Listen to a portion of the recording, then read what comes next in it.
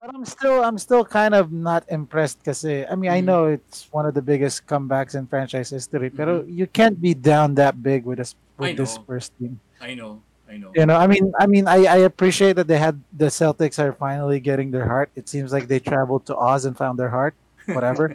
Pero, pero no, no, just no. This does not work against a good team.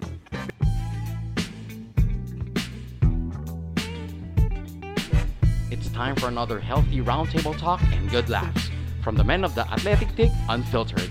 And it starts right now.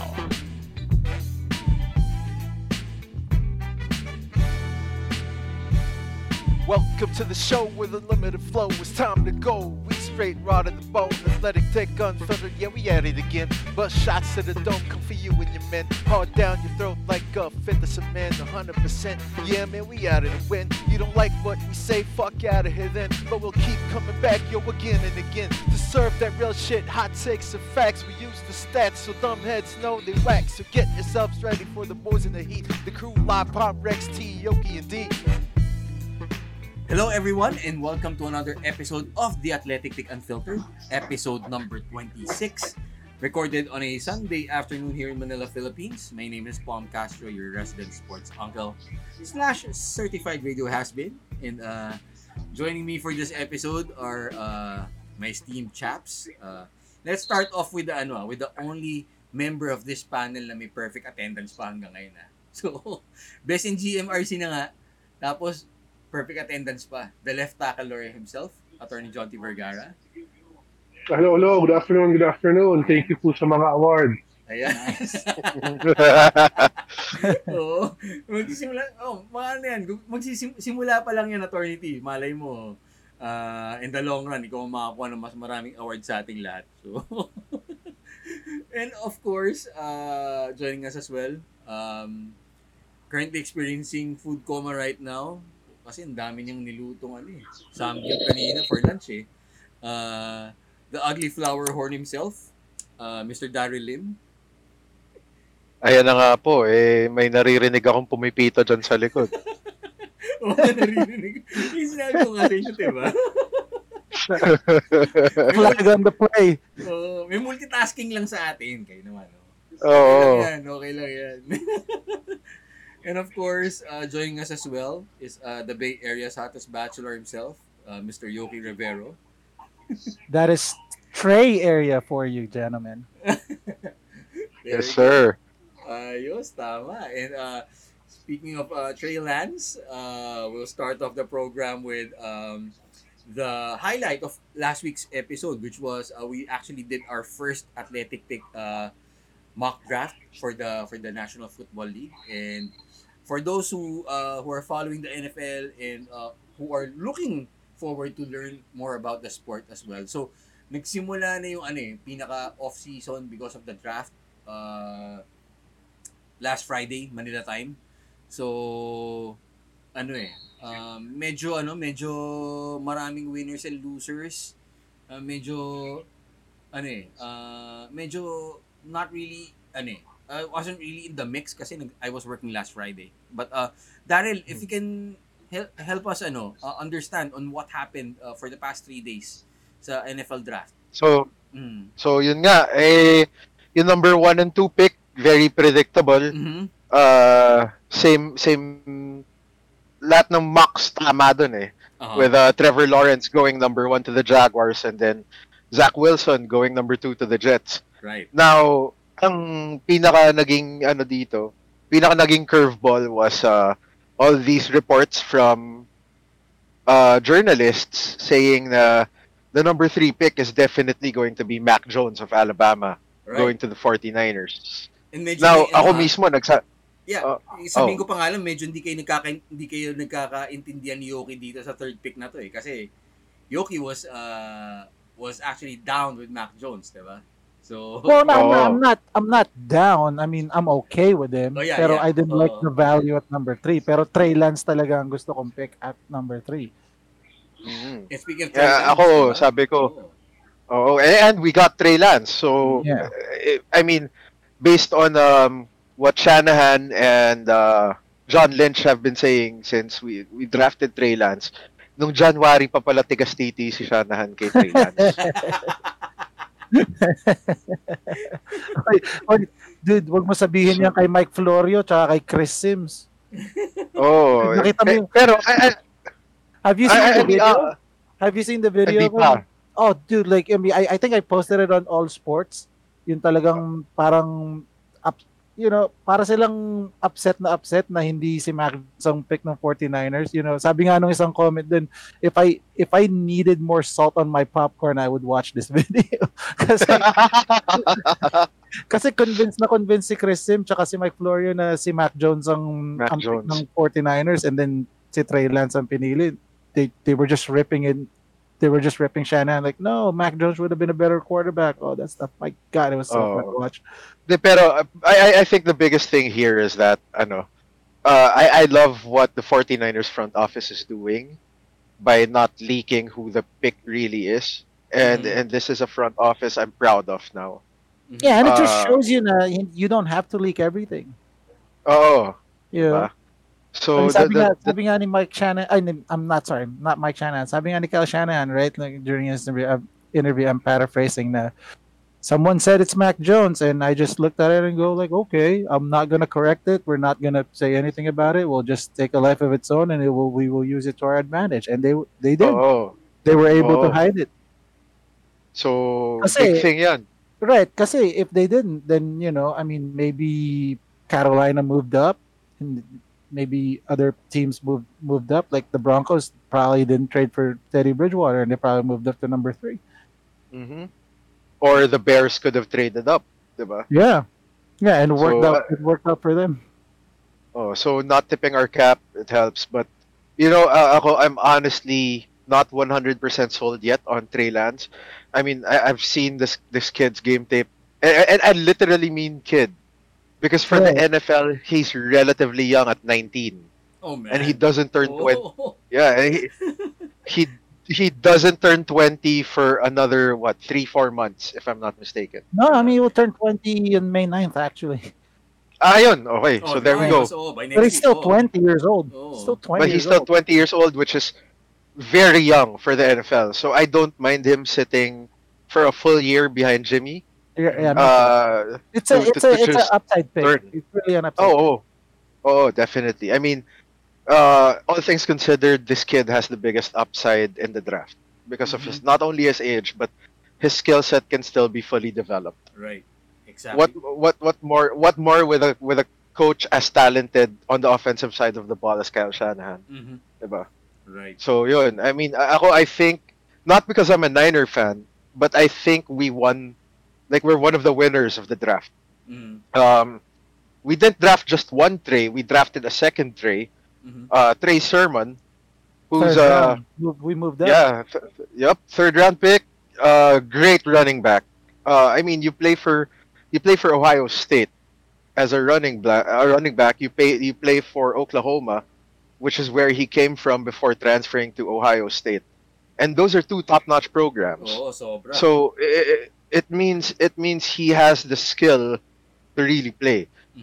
So I'm happy with Trey Sermon. He offers a different look on the offensive side of the ball because we already have Jeff Wilson, who is our pass catching back. We have Raheem Mostert, our starter, who's the speed back, and now we have the bruising running back, which I felt we've always needed in Trey Sermon. So that's gonna be a special three-headed backfield. Tsaka hindi lang yun, Daryl. We also drafted Aaron Banks in the second round. We drafted a tackle named Jalen Moore in the 5th round, which are supposedly like very good run blocking. Very good, yeah. Great talent. So talagang nagko-commit ang 49ers to the ground and pound game, ika nga. Right. Pero ito guys, Yoki and Daryl, kasi I was checking Twitter a while ago, and there's actually someone nakakatawa eh. Itong taong to, he actually had the balls to say na what was the tweet? Oh, parang ito yung tweet quote unquote. If Trey Lance impresses in training camp, the 49ers may make Jimmy G expendable. Okay? Oh, Right. that And the was sun rises every day. Oo. right. That's such a And bold ito, take. this is actually from a guy who actually doesn't appreciate American football. Na sinabi niya, hindi para sa Filipino market ang ang American football kasi nga it's not as exciting as the NBA. Kasi nga dito basketball is religion, 'di ba? Tapos then this clown would actually say na hindi but pinipilit natin na ipalabas yung NFL games dito. 'Di ba? Walang kwenta. Tapos nagre-reklamo. So, hindi ko alam kung sinong mas obvious eh. Si John T, tanongin natin. Sinong mas obvious? Yung nag-tweet nun or si Boger? Baka yun ang tweet nun. Ako baka yun ang tweet nun.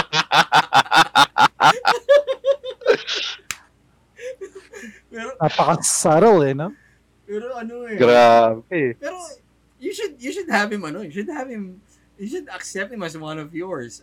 Yoki Darin. No. No. Fuck no. Niner Fuck Nation. no. Oh, But okay, wait. Speaking of that, I mean, I would have honestly held true to what I said last Sunday. If we drafted Mac Jones, I'd seriously consider stop being a 49er fan. That's how much I don't like Mac Jones at number 3. Okay. Well, speaking of with that said, I know we're gonna skip Atlanta. I know we're gonna skip other teams, but do you like Mac Jones at 15 for the New England Patriots? You know what? He's an Alabama quarterback, so I can't say for sure because we all know how Bama quarterbacks turn out in the league. But since Janti said yes, maybe you could talk about it, T. Oh, it's simple. Belichick wants it. I think that's enough. Belichick wants him. But more than that for me is, although Belichick wants him, Belichick knows how much he's willing to give up. That's primarily why I think New England's also a big winner for the draft. Belichick gets his man without having to move up. So Right, nabasa niyo yung draft board eh. Kasi The genius everybody, of Belichick, everybody was thinking that, like yung spot the Detroit who took Penei Sewell, right? Like everybody was thinking Detroit is a prime candidate to move down, and that could have been like for the Patriots. The spot for the Patriots to trade up, yeah. Pero So I think despite the knock about Mac Jones being Alabama quarterback, at the end of the day, there's the Patriots system. Diba? And again, dito na naman tayo with Patriots and quarterbacks in their system. But it takes two to tango. Really, the question mark is, how good is Mac Jones, no? So we'll find out in the future, maybe near future, depending on what happens with Cam Newton. But ang consolation ni Mac Jones would be Belichick and Josh Daniels will make sure that he'll have the best system to make Mac Jones comfortable, diba? If it's anything like what they used to run before Cam Newton, all he has to do is throw a 5-yard pass and let all these receivers do the work, and he gets all the glory, diba? So it's not asking much from Mac Jones kung yun lang gagawin niya. Belichick made that bum who wore number 12 for him look like a good quarterback, right? So if Belichick can make that bum Brady look good, what more, a guy like Mac Jones? Diba? That's I don't know. Of course, sabihin naman haters naman tayo, no? No, but if these people who are truly Tom Brady fans, they should know that in 2001, 2002, Brady was a game manager, and he was successful doing it. The Super Bowl MVP nga. So if Belichick's comfortable having Mac Jones just do something like that, no, then at 50 for an Alabama quarterback, it's a win for Belichick. Whether or not Mac Jones can elevate to the next level, na talagang siyang bubuhat ng the whole offense, we'll see. But if he needs someone smart to move the chains, hand the ball off to the running back, you pick up 5-yard first downs, and then kick a field goal to win the game. Mac Jones fills that role. So I guess you could say na parang at least in some way the Patriots won the draft because they got their guy without having to trade up anymore. Well, not just that, but he was able to pick up another Alabama alum. But they picked up Barmore in the second round. Yeah, I think that was Possible first round talent. I Oh, know. And that then was a big move. Kasi ano yan eh, parang I think it's what the Pats have been missing since Vince Wilfork left them. well, yes, a dominant nose, no? But that's always been one of the focal points of Belichick's defense. Eh. You get the pressure up the middle, then let everyone else come off the edge. So you need that anchor in the middle. Hopefully for them, Barmore can fill that role.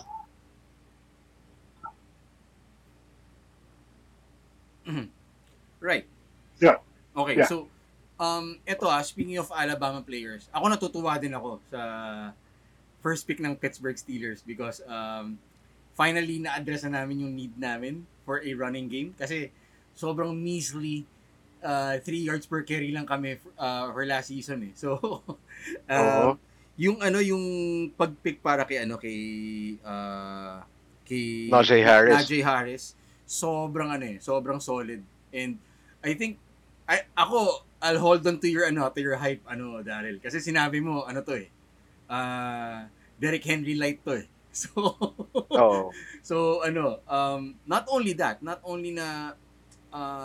actually maganda yung picks namin eh for this year. Actually, yeah.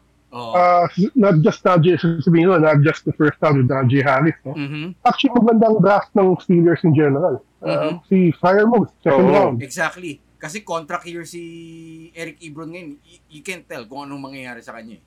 So, I think medyo magkakaroon ng break tong si Freiermuth sa tight end position. And we also addressed yung needs ng Steelers sa center kasi nga wala na kaming center. Kakatay lang na center namin eh. So, nakuha si Kendrick Green for that position. And since nawala si Bud Dupree headed to Tennessee. Greener pastures. To greener pastures. Sasayaw din sa logo yan, attorney. Tandaan mo. Yeah. So, nakuha din na Steelers si Buddy Johnson to assume the same position if I'm not mistaken kasi linebacker din. So, The Steelers drafted a guy named Isaiah Loudermilk. That name alone should be a win. He's Ako hindi, pero may hindi ako namin Niners. To think USC safety, Samoan, long hair. May Polamalu vibe Polamalu vibe. So, we finally have a backup safety now, thank God. So, sino papalitan nito? Si Sherman ba o ano? I think kay Jaquiski Tart. Backup kay Ward. Okay, Jimmy Ward, yeah. So, pero, if you guys don't mind, may question ako sa inyo. So, I want to ask about the Bengals taking Jamar Chase. Jamar Chase instead of Penei Sewell. What do you guys think of that? I think it's a mistake. Yeah, same here. Go ahead, attorney. Yeah, well, in a vacuum, no. If you just looking at it like the Bengals taking Jamar Chase, there's nothing wrong with that. Mm-hmm. But if you look at the opportunity cost that they didn't pick Sewell, that's where it becomes a mistake for me. Because they need to keep Burrow healthy. Oh, as evident by this year. By this year, right. He almost got killed, no? Even he played what, 12 games, 13 games now before he got injured. He tore his knee or something, no? Right. But even before that, he was leading the NFL in sacks. So that's the a pretty concern. telling stat. And aside from that, let's just factor everything in. As good as Jamar Chase is, both si Yoki's favorite fantasy receiver, si Boyd, and I forget the other Bengals receiver. Both of them had 1,000 yards. T. Higgins. Both of them had 1,000 yards. So you're adding Jamar Chase to that mix, no? So something has to give. gets stunted or slow yung development ni Chase or some combination of that, diba? Mm-hmm. So I just don't see how this is the optimal pick. I mean, it's still a good pick because Jamar Chase is talented, number one. Number two, there's already the chemistry with Joe Burrow, his receiver from, from or his LSU. College. quarterback from college, rather, no? Mm-hmm. So, chemistry is there, medyo siguro lower learning, but all the other quote unquote, wasted opportunities aside, it might have been the wrong pick. I mean, at least in that sense, the Chargers made the great pick in picking somebody to protect Justin Herbert's blind side. Right. Diba? So they took a tackle, if I'm not mistaken, what, Christian Darrisaw? No. Slater, Rashawn Slater. Oh, yun, Rashawn Slater, who's a bruiser. Diba? 125. So yun. I mean, they're investing in Justin Herbert's future there. So it's something that I feel the Bengals could have easily addressed if they took Penei Sewell, pero wala eh. So Tsaka si I Slater, don't ano know. pa yan? Hmm. Si Slater, ano pa yan? Ivy League School, Northwestern. Oh, so smart guy. Definitely something. Lahat naman ng offensive lineman smart guy. Nice. Oh, mga defensive linemen lang naman yung mga bara-bara lang. Di ba mo, mga once in every 10 years, yung mga linemen tulad ni Isaiah Wilson, the former Titans na hindi mo alam mo saan galing. Na ngayon, rapper na ngayon. Speaking of the Titans, I mean, they did address their needs in the draft with a cornerback. Pero, mahilig talaga kayo sa mga may COVID, no? Right. Willing to take the risk, no? Actually, yun nga, first round pick, of course, Caleb Fairley. No? Pero how big of a risk is Caleb Farley's back? Oh, how big of a risk is his back now? That's the question kasi, di ba? Apparently, what happened was, 2 years ago or 3 years ago, no? Whatever the case may be, his first injury was a non-contact ACL.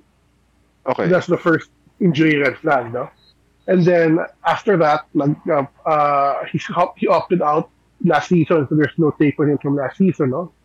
Mm-hmm. And then he had during that time the back surgery shift to alleviate some herniated discs ata. Mm-hmm. Mm-hmm. Okay, so that was the first surgery, and then after a while, he had another surgery to clean up the residue from the first surgery, parang follow up, kumbaga, Okay. tune up basically. So that's the concern about his back. It's not that it's a recurring injury, but it's still a back injury, no? And it's Oh. basically 2 surgeries for 1 incident. So that's where the risk comes from. But looking at it, if the second surgery is able to correct whatever the problem is, then the concern shouldn't be that great. No? So If that's he's healthy- really, yeah. If he's healthy, he's the steal of the draft for me. Maybe for the first round, I'd say. For the first round, yes. For the first round, yeah. Because if you look at the kid, he reminds me of the way he plays reminds me of Jalen Ramsey without the cover skills, no? Because he's also a big corner, 6'1 and a half, 6'2. 6'2". More or less, yeah. Depending sa height ng cleats for the day. Tapos also very reminiscent of another former tall corner. He's not actually a corner. He used to play quarterback and receiver. Then they just tried him out at corner and he did well. That's why he's now playing corner. So it reminds me of Richard Sherman, who's, well, at this point and even coming out of the draft maybe, leaps and bounds mentally more ready than Fairley, But if you just want to talk about a receiver who made the decision to corner and who also has some height, that might be a comparison for Farley. But, Richard Sherman. But I think Caleb Farley played in a man scheme more than a zone scheme, which isn't what Sherman came from. Because Sherman played in a zone scheme with Stanford and then with Seattle, so that masked his inability to really play man defense. So Yeah, yeah. how do you think will Farley transition as a player with the Titans? I mean, as far as I understand that you guys play a zone scheme, and he came from a man scheme. So how much easier or harder would it be for him to transition into that? Well, it depends because I really don't know what the Titans are doing on on defense. So, but you're right. No, primarily they ran zone. So if it's zone, he's okay. No, if it's man coverage, the upside there is uh, athleticism ni Farley makes up for any technical issues. Hmm. Because he can close or he's fasting. He's fast. I think he ran a 4.3 before he got injured. But Hmm. just watching his initial tape, he can close. He can close very very quickly. Receivers barely get separation on him. But that's also his downside because he's so athletic. The problem from his techniques, they're exploitable. You gotta stop Hmm. and go. When you stop, he'll close immediately. Then you go. Wala na, iwan na siya. So he tends to rely on his athleticism just a bit, so that might be exploitable in man coverage. Hmm. And hopefully he can get coached up from that. No? And another thing is tackling. He's not really a solid tackler. He's a good tackler, but not really a solid tackler. He could work on the tackling basically.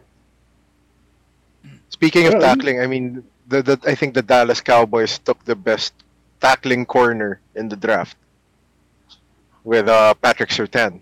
No, that's the Broncos. no, so Broncos. The Broncos, sorry. Yeah, They Cowboys took Patrick wanted him. Surtain the second. The Cowboys Oh, wanted him, pero naunahan tapos biglang sila. pero nung naunahan sila biglang trade down. I mean, far be it, For yeah, once, that's a good move by the Cowboys in the draft. No? right.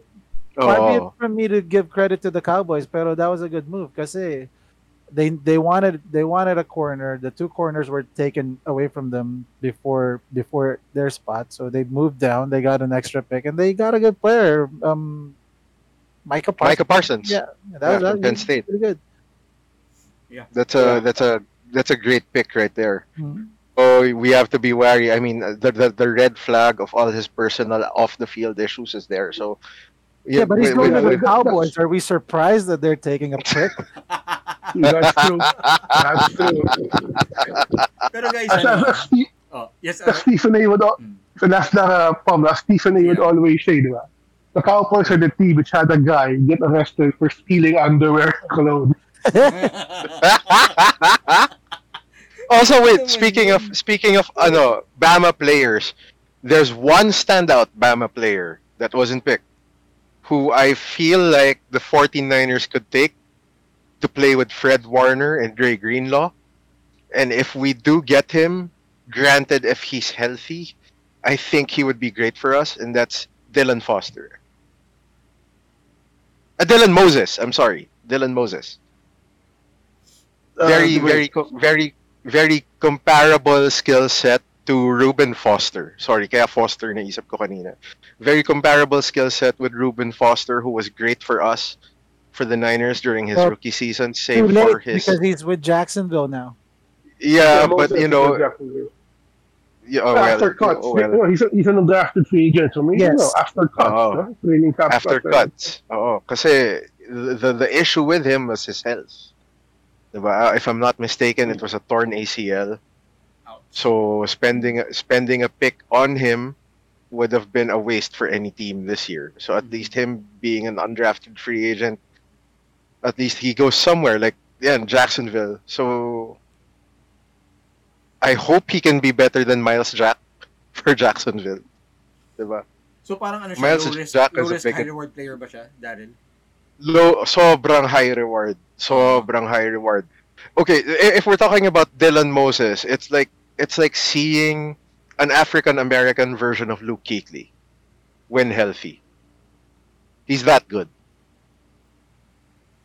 Pero health concerns Like- talaga. No. Pero health concerns talaga, yeah. He's Kuechly level, Ray Lewis level good. Like he has that kind of potential, the kind of Navarro Bowman, Patrick Willis kind of, inside linebacker good. So we'll see. I mean, I hope the guy has a great pro career. Mhm. Pero ano But not with, ako not with Jacksonville. Well, it's Jacksonville, so You see. mean that's his loss? At saka sabi nga last week ni Nick, 'di ba? Like ano bang mabibigay ni Urban Meyer? Parang is he gonna be a coach or is he gonna be like a master motivator, 'di ba? Parang yun lang din na maaabangan din natin sa Jacksonville this season right? So Right. Ay, wait, may gusto ko i-bring up as one last point pala. sige lang. May nakita ako sinabi ni Aqib Talib, John T. This question is specifically meant for you. He compared Trey Lance to the legendary Steve McNair. What would you say about that? Ooh. Well, actually, gusto ko daw si Aqib. Hindi. Kasi ganito gusto ko daw si Aqib Talib because every time na mag-draft pick yung Titans, ano pala niya siya sabi, that's a day one starter. For the first 3 picks ng Titans, day one starter ang kinuha daw ng Titans. Kaya gusto ko yung optimism ni Aqib Talib, no? And hopefully he's right. But the thing with that comparison, Trey Lance and Steve McNair, no? It's compared with the sense that they're both Division II FCS small schools, no? Who had great success, no? But the difference is, well, number one, McNair actually made finalist for Heisman that year, but he lost out. But the biggest difference would be the pocket presence, I'd say, or the willingness to stay in the pocket, which, whether it's a good or bad thing, was the trademark of McNair. And eventually it cost him some games kasi the pocket, and even if he got hit, he'd get it off and be able to complete the play. That would be the biggest difference right now. How effective would they be inside the pocket? In terms of mobility, actually, it might give the edge to Lance. He might be a bit more mobile than McNair. But McNair was bigger. I think that's the difference. McNair was mobile, but somewhere along Cam Newton. He's not just beating you to the size. Lance siguro is more towards the Michael Vick, Lamar Jackson side. That he'll beat you with the speed, not necessarily with the size. No? But really, it depends on how he develops as a pocket passer. If he's anywhere close to Steve McNair, then that's good for the Niners. No? That's a former NFL MVP. So that would work out for San Francisco if he is anywhere near that level. All right. So we're moving on, no, Pom? Actually, I just want to highlight another team. Since wala si Rex dito, unfortunately wala si Rex. We would love to have him on the show today. Kaso nga lang, yung internet niya sumalangit eh. So, yung provider niya, sumalangit talaga. Sobra. Hassle sila, sobra. Pero eto given yung I just want to give credit din sa Cleveland Browns. They actually had a good draft this year. Oh yeah. Pretty much defense oriented uli yung picks nila eh. Kasi 5 of their 8 picks were actually for defense. And and karamihan ng picks nila pretty much added depth on the team, 'di ba? Yeah. The difference with Cleveland with most teams, no, is that I think they drafted for the next 2 years because they know that they have a window to compete. So it's not really a long-term project, but rather let's load up and see what we can do. Hindi siya win now attorney, diba? No. Same with Buffalo. Ganun din yung Buffalo. I was about to say Buffalo kasi Buffalo. They shored up a weakness. Diba? Their pass rushers are getting older. Sila Jerry Hughes are getting older. So they stocked up. They took Greg Russo with tremendous upside. So that defensive line is going to be scary for years to come. Then the next day they took Basham. Oh, Carlos Basham from Wake Forest. So huge picks for Buffalo. Buffalo and Cleveland are gearing up for the future, kumbaga. So parang ako, they have a very bright future ahead of them. Especially yung sa Cleveland nga na they also picked up Baker Mayfield's option for the 5th year na. And then Buffalo with Josh Allen looking like a league MVP. Oh wow, these two teams are going to be scary this season. Parang ngayon pala na-visualize natin yung abot langit ni Team Rex, diba? So the future is clear for Cleveland. Hindi na sila magiging early draftees for the next few years. So we'll pretty much see them in the middle or in the ending pack of the Not even in the middle. As in, diba? Feeling ko dulo na sila ng draft next year. Diba? I'm gonna call it now.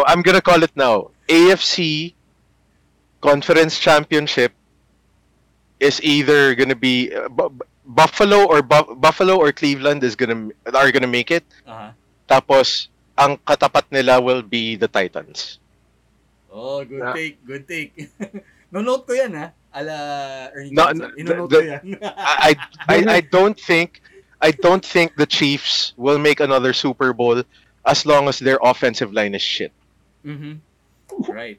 And that's the point. They have a totally retooled offensive line. Yeah. They just got Kyle Joe Thuney, Orlando Brown. They drafted the center. They have a right tackle. No one's beating the Chiefs from the AFC. I don't think the Chiefs are going to make it. Not even Cleveland. We'll see. But well, ang biggest question dyan is like if Cleveland and Tennessee actually goes to the AFC Championship game, may dinner bet ba yan between Attorney and Rex? Ayun, gusto ko malaman. For sure. Sure yan. Basta si Attorney. Teka. Ipapublicize ko na dito. Attorney, postahan na tayo. Profile picture bet. Ayoko ng profile picture bet. Kasi ang proposal ko is John Manaog bet na lang tayo. John Manaog bet? O sige. Pwede yan. Call ako dyan. Magsama na rin tayo ng profile picture bet. Diba? Para higher risk, higher reward. Shout out kay Tito Jan. Kay Tito Jan. Si Boy Batang Bastos. John Manaog, hello. Siya ang flavor of the... Siya ang pick of the week ng GC natin, no? Dahil sa'yo. Pero ito before the draft, may ingay May ingay na nangyari sa NFL It wasn't from the prospects, but it's from one Aaron Rodgers. Perfect timing no? Oo, na biglang ibang klase rin ng timing na ito Parang biglang mag-draft na tapos magsasabi siya, I want out. Diba? He wants out of Green Bay. What's the hold up here? Attorney T, ikaw tatanungin ko dito. Wait. Before you guys go, so are you guys saying that Aaron Rodgers' future is in jeopardy? I'll show my way out. No. Sige, Attorney T. No, Bilang na araw ni AA Ron, feeling ko. Yeah, I think so. Mm-hmm. Initially, when I heard it, okay, it's another Aaron Rodgers isn't happy type report. Okay lang. Mm-hmm. But as it went along, okay, mukhang seryoso siya ngayon. Right. So, as weird as it sounds to say, I think we should expect him to be with another team at the end of before the season starts. No? Right. Talaga? Before the season starts? Before the season tingin ko after this year Pero wala. Feeling ko it's after this season. I think I'll go with Attorney T. Feeling ko wala ni motivation niya para maglaro sa Green Bay So apparently, speaking of, he was apparently before the draft. Reports have come out. He was expecting to be traded already to the Niners. Yun nga ang susunod kong question, Daryl Oo. Okay, sige. Tuloy mo lang bago ko tanungin yung question ko. Yun, so ang reports were naglabas na si Aaron Rodgers ng teams he wanted to, which were the 49ers, the Raiders, or the Broncos. Mm-hmm. Now, ang request pala niya, the specific request he had to the Green Bay GM was trade me to the 49ers. he was already expecting it. Hindi, for the number 3 and something else for other picks. Okay. Oh, supposedly it's number 3, Jimmy, and then some other and then filler picks. Oh, right. So ako when I would have totally bought into it. With homecoming yan eh. The Bay Area kid coming back to the Bay. Mm-hmm. That would have immediately parang tangin na anong Tampa Bay, upakan namin kayo eh. Yeah, I know. Yun yung feeling ko eh. Right? Kung nakuha namin si Rodgers, parang tangin na anong Tampa Bay, inuutot lang namin kayo. Ano kayo? Not only that, and correct me if I'm wrong, but I want to shout out, our friend attorney Albert Bernardo. Diba when the pick was reported, he said it in our group chat that this would have been the stupidest thing the Packers would have done when they said no to this. Mm-hmm. No, but I get it din eh. When I heard the Niners actually called the Packers before they made the third pick. And they were actually exploring it, but nothing happened. Which I get. Because if I'm Green Bay, I'm not trading into the NFC. Oo. More of a rival pa in the Niners. Yeah, tsaka may history ang Green Bay na inuupakan namin lagi yan. So paano pa kaya kung napunta si Rodgers sa amin? Pero attorney, ang devil's advocate ko dun is, what if the Niners were offering the best value? Okay, so you have the value, but that value is compromised because you're putting an obstacle in front of yourself. Right, but I mean, we saw in the NFL draft, like we have teams in the same division, like the Cowboys and the Eagles, and are trading amongst each other for picks.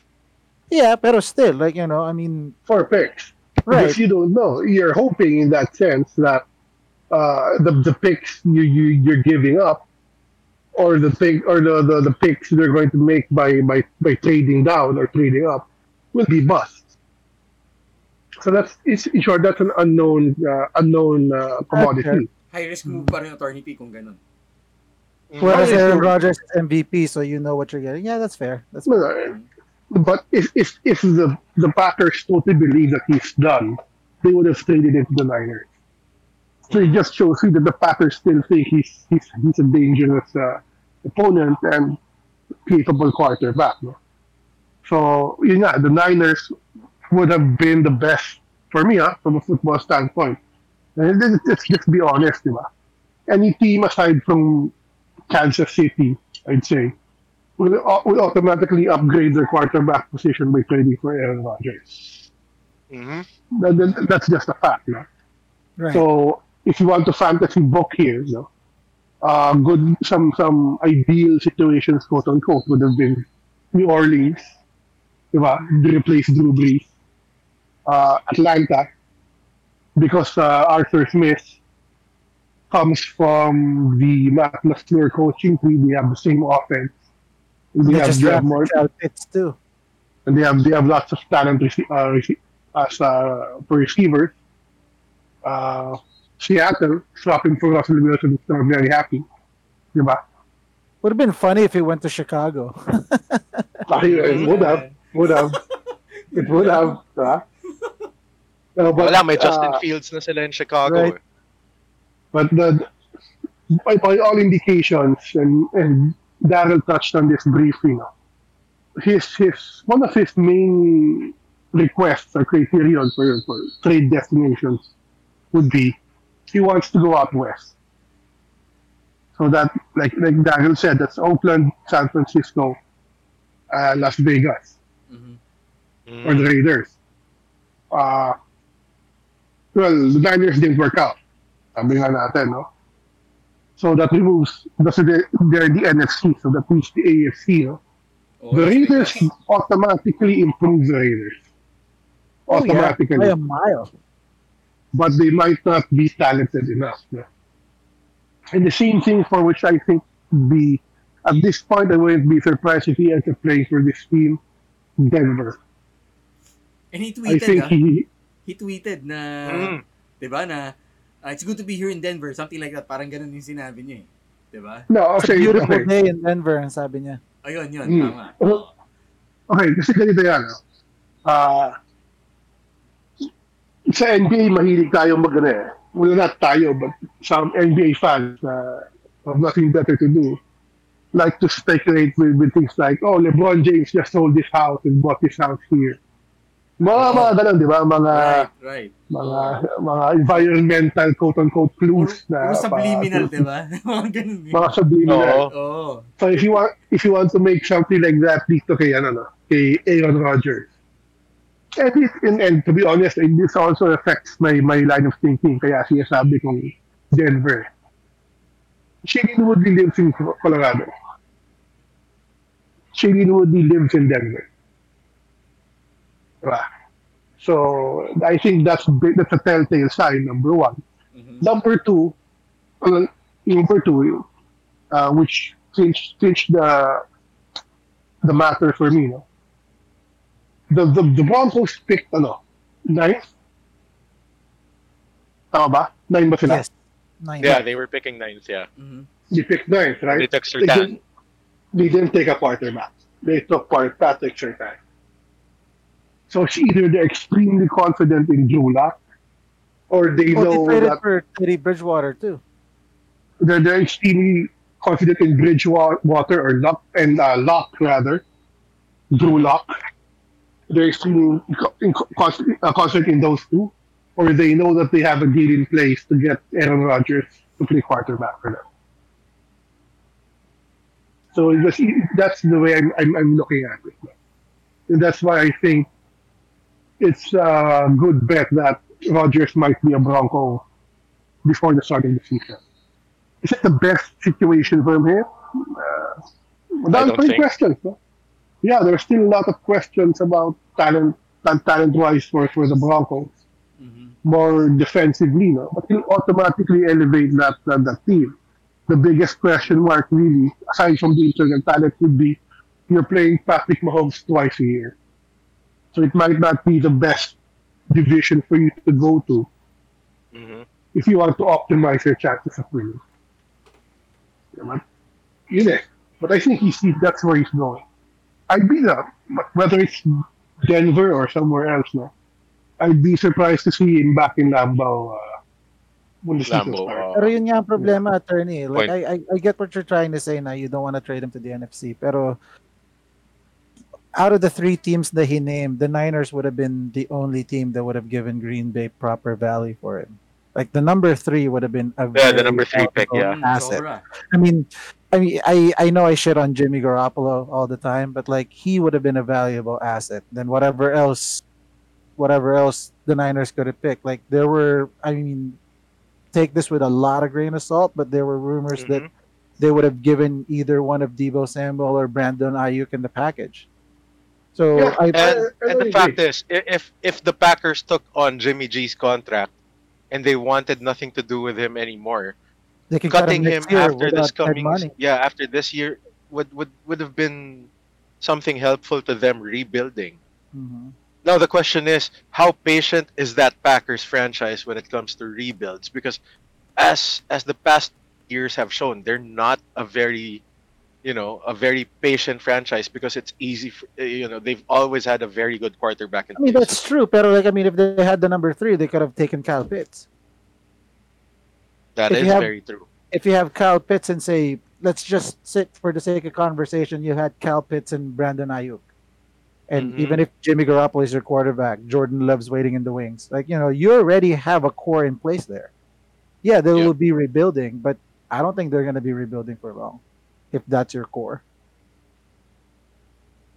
True. So I mean, if that deal was, actually, I'm not gonna say if that deal was in place. John Lynch confirmed it, and he said the conversation was short.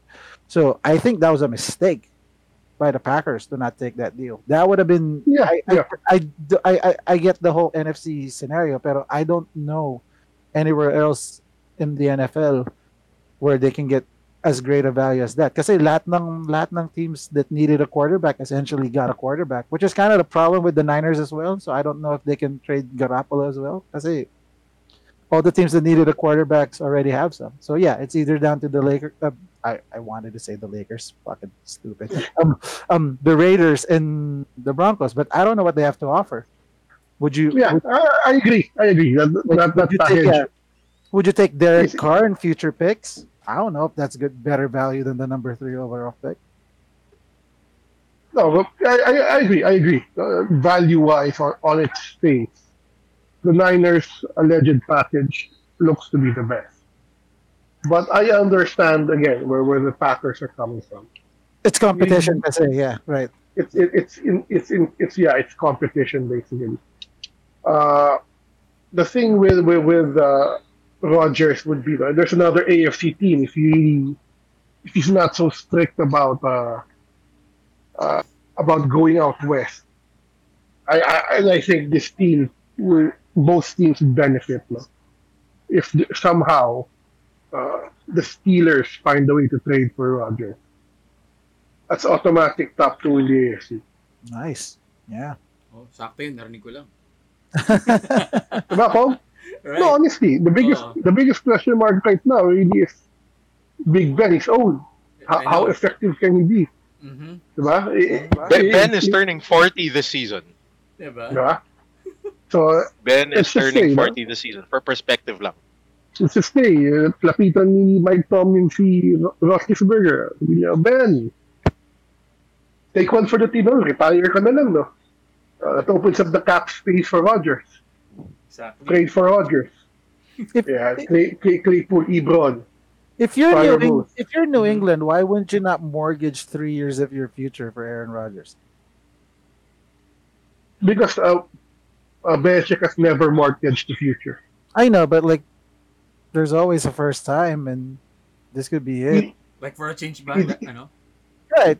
Because like, I mean, I understand this is not Bill Belichick's way of doing things, pero not it doesn't happen all the time where an MVP becomes available for trade, and he's very That's true. available, right? So That's I true, but- don't know. I'm just like looking at it and go like, okay, here's Mac Jones. Here's like 2 first-round picks for the next year's draft, like a couple of other players, and let's go at it against Tom Brady. Let's have Yeah, Aaron but- Rodgers place against Tom Brady in the Super Bowl. That would be fun. Yeah, I agree. But the last time Belichick let someone talk him out of planning for the future, it bit him in the ass.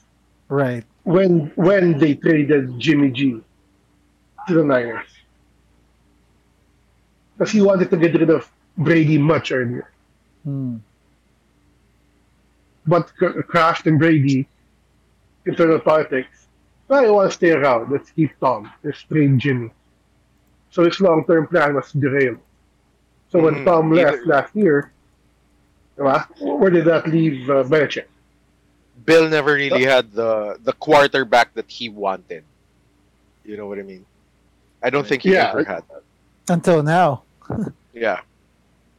Imagine, Yeah, so- like, what, 19 years into being the Patriots coach, and it's only now that he has the quarterback that he really wants. Ganong katagal. I'd say 15 naman.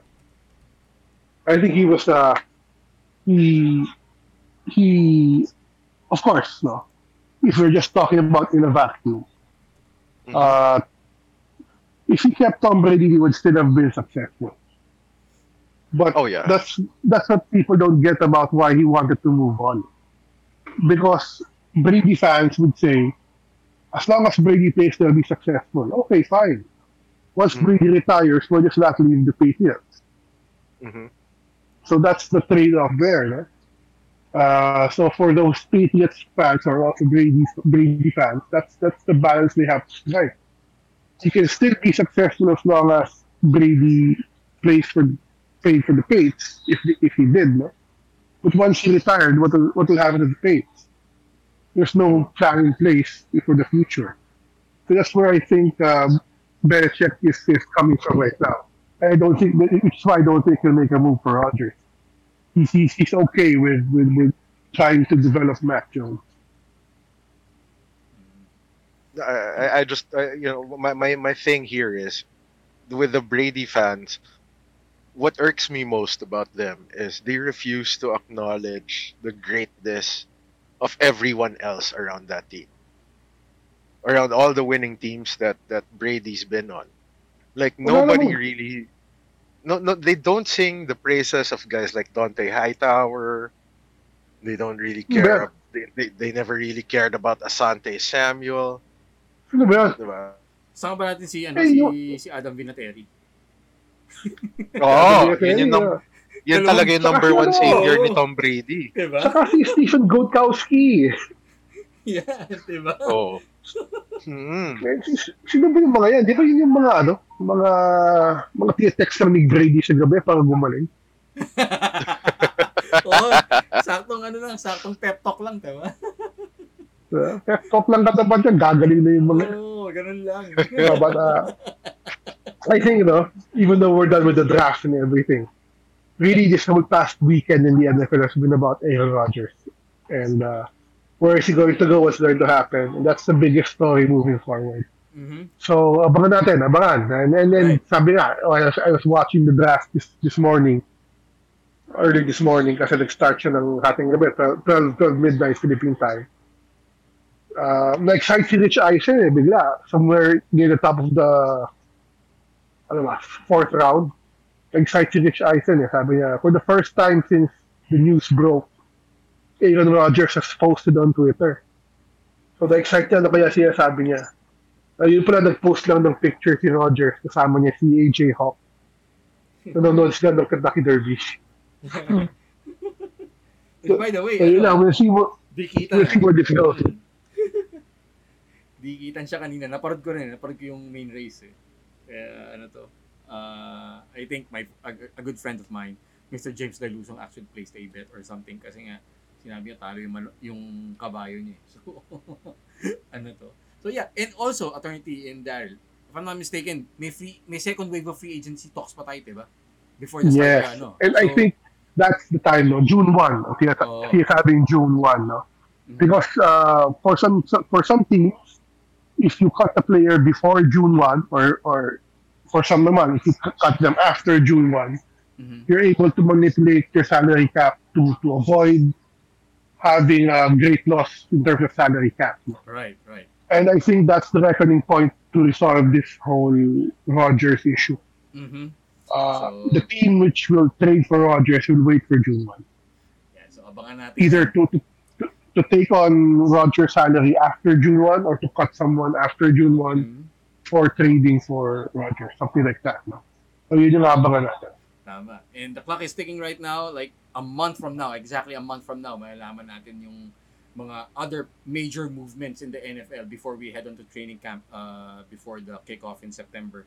And from the NFL, yung mga nangyari lang sa NBA, itong linggo lang sobrang ewan ko ba kakaiba eh. Let's start off ito lang, yung nangyari lang kanina. Okay?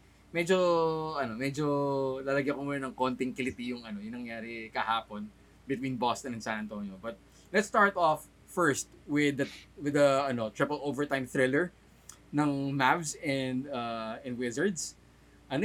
Walang kumakawala dito sa larong to eh. Until Two hot teams. Exactly. And parehong on a good streak tong parehong to. It's either they're on a good streak or they're pretty much playing good for the past 10 games. So unlikely hero kanina kasi nga alam natin kapag dying seconds, Luka time yan, diba? Pero ito, Luka, trusting his teammates, passed the ball to Dorian Finney-Smith and made the game-clinching trifecta from the corner. Nanalo sila, 125-124. And check out, Kilig na naman si Rex. Oo, sobra. Kaya nga ewan ko, sumalangit na talaga yung internet service ni Rex. Sayang eh. Dapat kinikilig, dapat nararamdaman natin yung kilig ni Rex ngayon, diba? Ayaw makisama na internet niya ngayon. Oo, sumalangit na sila. Palibasa, langit talaga sila eh. Kaya to? So, eto tingnan niyo na lang yung stats ni Luka. 31 points, 12 rebounds, and a career high. Insane level, 20 assists. Grabe. Mas nakikita na natin yung maturity ni Luka ngayon eh. Like, Ngayon, after the bubble, parang doon nagsimula eh. Pero ito, mas iba na yung yung competitiveness niya, nakikita na talaga natin sa kanya this year. And Pero mababa pa rin yung 3-point percentage. oo, tama. And the good thing here is Yun lang yung problema.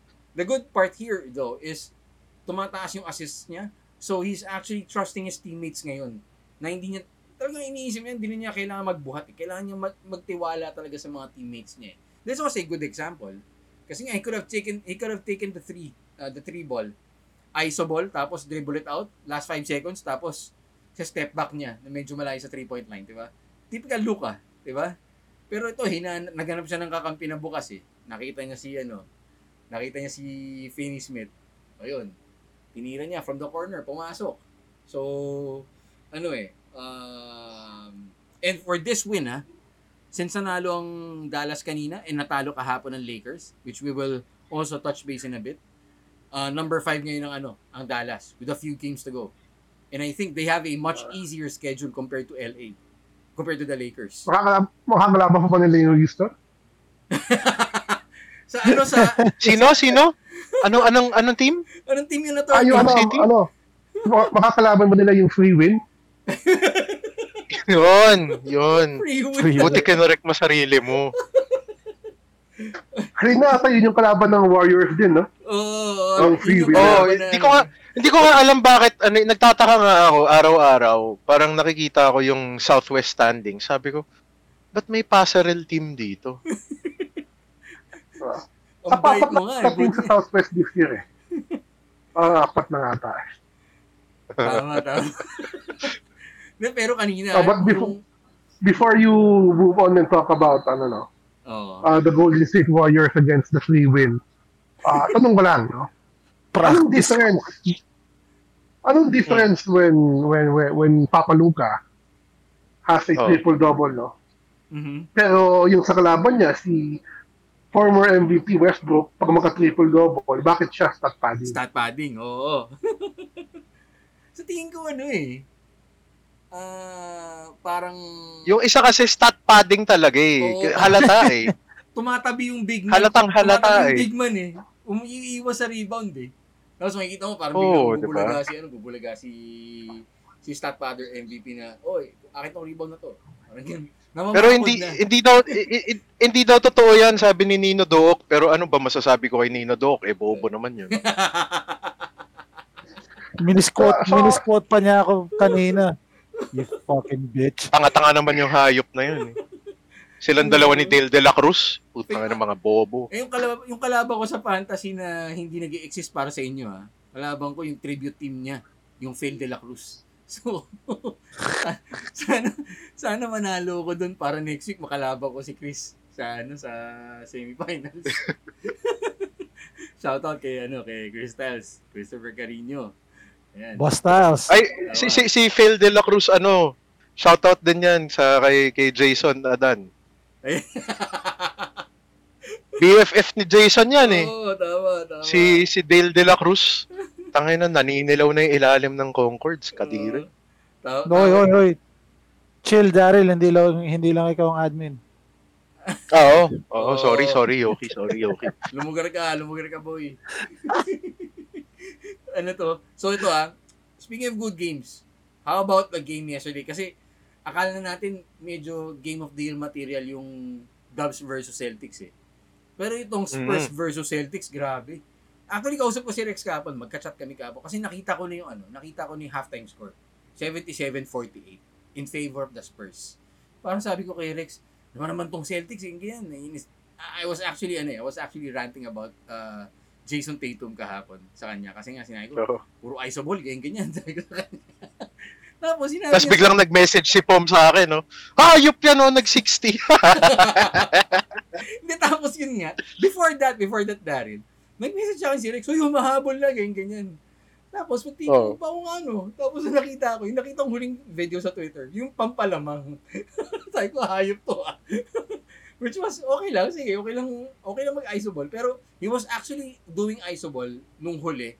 Pero he's actually getting his teammates involved. Kasi may extra pass na lagi pag sasaksak eh. Okay, iikot siya, spin move.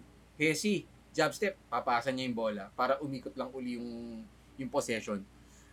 Good win. Jason Tatum tying Larry Bird's record, 60 points. Franchise record to Tapos, ang maganda pa dito, Yoki, I think you'll agree with me here. Quality minutes for Aaron Nesmith. Kasi hindi pa natin nakikita yung talagang laro. Finally, yeah. Yung talagang laro ni Aaron Nesmith, dito natin nakita. He had 16 points, career high. And yung mga hindi nga puro 3 points ang ginawa niya ngayon kasi earlier this season he's been dialing it from downtown pero hindi gumagana eh. So ngayon he's getting more involved, puro mga out of nowhere putbacks, puro effort plays going to the basket. I think nalaman na niya kung ano yung pwede niyang kung anong pwede niyang i-offer sa table, not just 3-pointers. Hustle plays eh. 'Di ba, Yoki? So right. Sobrang ganda ng laro. But I'm still kind of not impressed kasi I mean I know it's one of the biggest comebacks in franchise history, pero you can't be down that big with this first team. I know. You know, I mean I appreciate that they had the Celtics are finally getting their heart. It seems like they traveled to Oz and found their heart, whatever. pero no. This does not work against a good team. Pero yung team na pinaghabulan mo ng 32 points down, Greg Popovich team yun eh. Yes, but still, diba? I mean, I understand that, but still, you know, I mean, kudos to guys like Keldon Johnson who are playing well. Pero these are not the Spurs that we know. Right. They're just not. But ato lang yung just to play, there was advocate for Yoki. Ang tingin ko kay Jason Tatum, what happened was, he found his will to win eh. And alam naman natin, basta may will to win, kahit sinong kalaban mo, kahit dream team, mananalo ha. So, just another one of the long line of great Boston Celtics. No? Basta may will to win, kahit anong tactics ng kalaban, kahit outplay ka ng kalaban, mananalo kayo. Kahit sabihin mong all MVP lineup yan, basta may will to win ka, panalo ka, tandaan mo yan. The will to win. No. Diba? Yun ang importante, mga sir. Parang the will to win, parang bagong show ni Willie Revillame. Actually, kasama yun sa programa niya eh. Kasama yun talaga sa programa niya, the will to win. No. Pero, eto nga, diba? Nalaman natin. Yeah, I was very impressed with Jason Tatum, and I'm still gonna trade him over Marcus Smart. Fuck you for fucking misquoting me, you stupid piece of shit. Okay, so yun, diba? We had a good game from Luka, from JT, and then eto yung kanina, yung laro ng Warriors tsaka nung free win team. Diba? So practice squad. Nung una kasi lamang yung free win team eh. Parang bawat miss ng Golden State nagiging puntos ng free win team, pero nung third quarter, nung halftime no? Grabe yung third quarter. Lamang yung free win team eh. Oo. Tapos grabe yung Steph Curry. Hanep. Buhat eh. Talagang, eto Steph Rod eh. Tama, Steph Rod, oo. So, alam mo yung third quarter, 23 points. Hanep lang, sobra. But can I just say this, since Daryl's here? They should just tank the rest of the season, man. Like, why? Wag muna Yuki, kasi player ko si Steph sa fantasy. Wag muna mag-load management. Okay. Pero seriously though, like why would they try so hard to sneak into this play-in game knowing that they're probably not gonna get out in the first round anyway? I know there's not really a big difference between. You want to know why? Do you want me to tell you why? Yeah, no. It's been 15 years since we believed. Okay. And, so ito sa tingin ko, okay, so pride ang pinapaan ni Daryl sa atin. Kasi, so we believe, and then, yun nga, parang, kasi for the past few years, they've been contenders, and they just, parang nalihis lang sila last year, kasi nga, they had injuries, diba? So right now, parang, someone wants to prove something in Steph Curry, diba? Parang gusto niya, alam mo yun, parang, eto papakita ko sa inyo kung ano pwede kong gawin. Na, eto si Draymond lang. The biggest thing is, na-overshadow kasi siya ni KD din eh. So, it feels as if the world totally forgot about Steph's existence. That I would agree. Oo. Kasi, yun nga. Diba? Parang, ang labas nga nung super team na yun, naging role player si Steph, diba? So, parang ganun eh.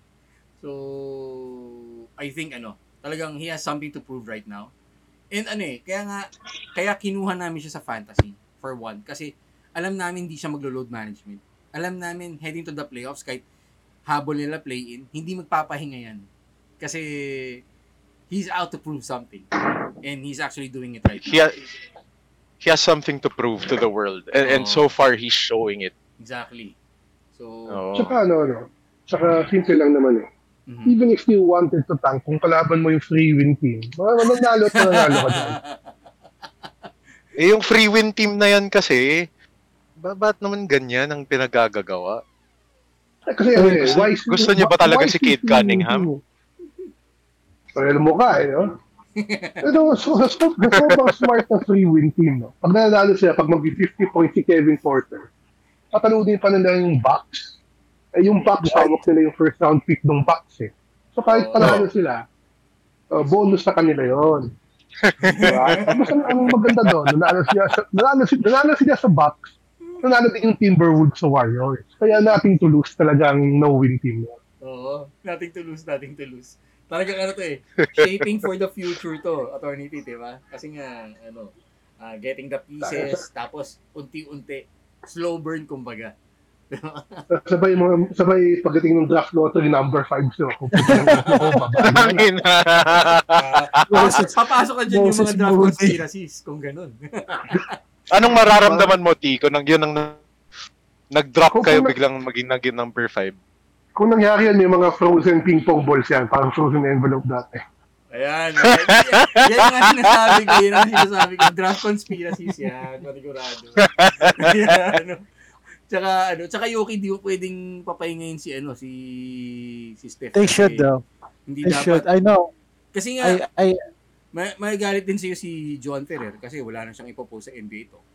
Diba? That's fine. Okay, that's fine. They lagot ka kay Joan nun. I know, pero like, logically speaking, they should just tank the season. It's a loaded draft. I know, but I'm just looking at it. It's a loaded draft. You guys have no chance of getting past the first round. If not, it's not a loaded draft. It's very top heavy, with about 6-7 players. Mm-hmm. Yeah, very top heavy. It's so why should we tank it? We don't. We need Minnesota to not get number 1, 2, or 3 pick, and we're good. Tapos number 4, sabihin natin number 4 pick napunta sa amin. Hello Jalen Green. Buong Pilipinas, Warriors fans na naman. Panalo sa panalo. Pabor sa team yan, sobra. Tsaka ito isipin na lang natin. Sige, Attorney T. For Yoki na lang na. The way the West is shaping up right now, the way I see it now, even if the Warriors may play in at 8, they still have I'd say a 40% chance if they play someone like the Jazz or the Suns. Mm-hmm. Kasi at the end of the day, crapshoot pa yan eh. If they played someone like the Clippers in the first round, dehado talaga. Or if the Lakers were still at the top of the standings, dehado talaga. Mm-hmm. But if they play some of the upstarts, quote unquote, na sa taas, like Phoenix or Utah, they have a shot. So why not, diba? May tulog pa, kumbaga. Mm-hmm. May tulog pa yun. Oo. Tama. May point si Attorney T dun Tama yun. Kasi yun nga, top 2 natin for now. Utah and Phoenix, young core, tsaka yung okay.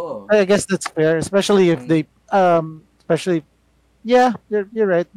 I mean, the Phoenix Suns look legit, pero I don't know how Devin Booker's gonna play in the playoffs. Yeah, that's fair.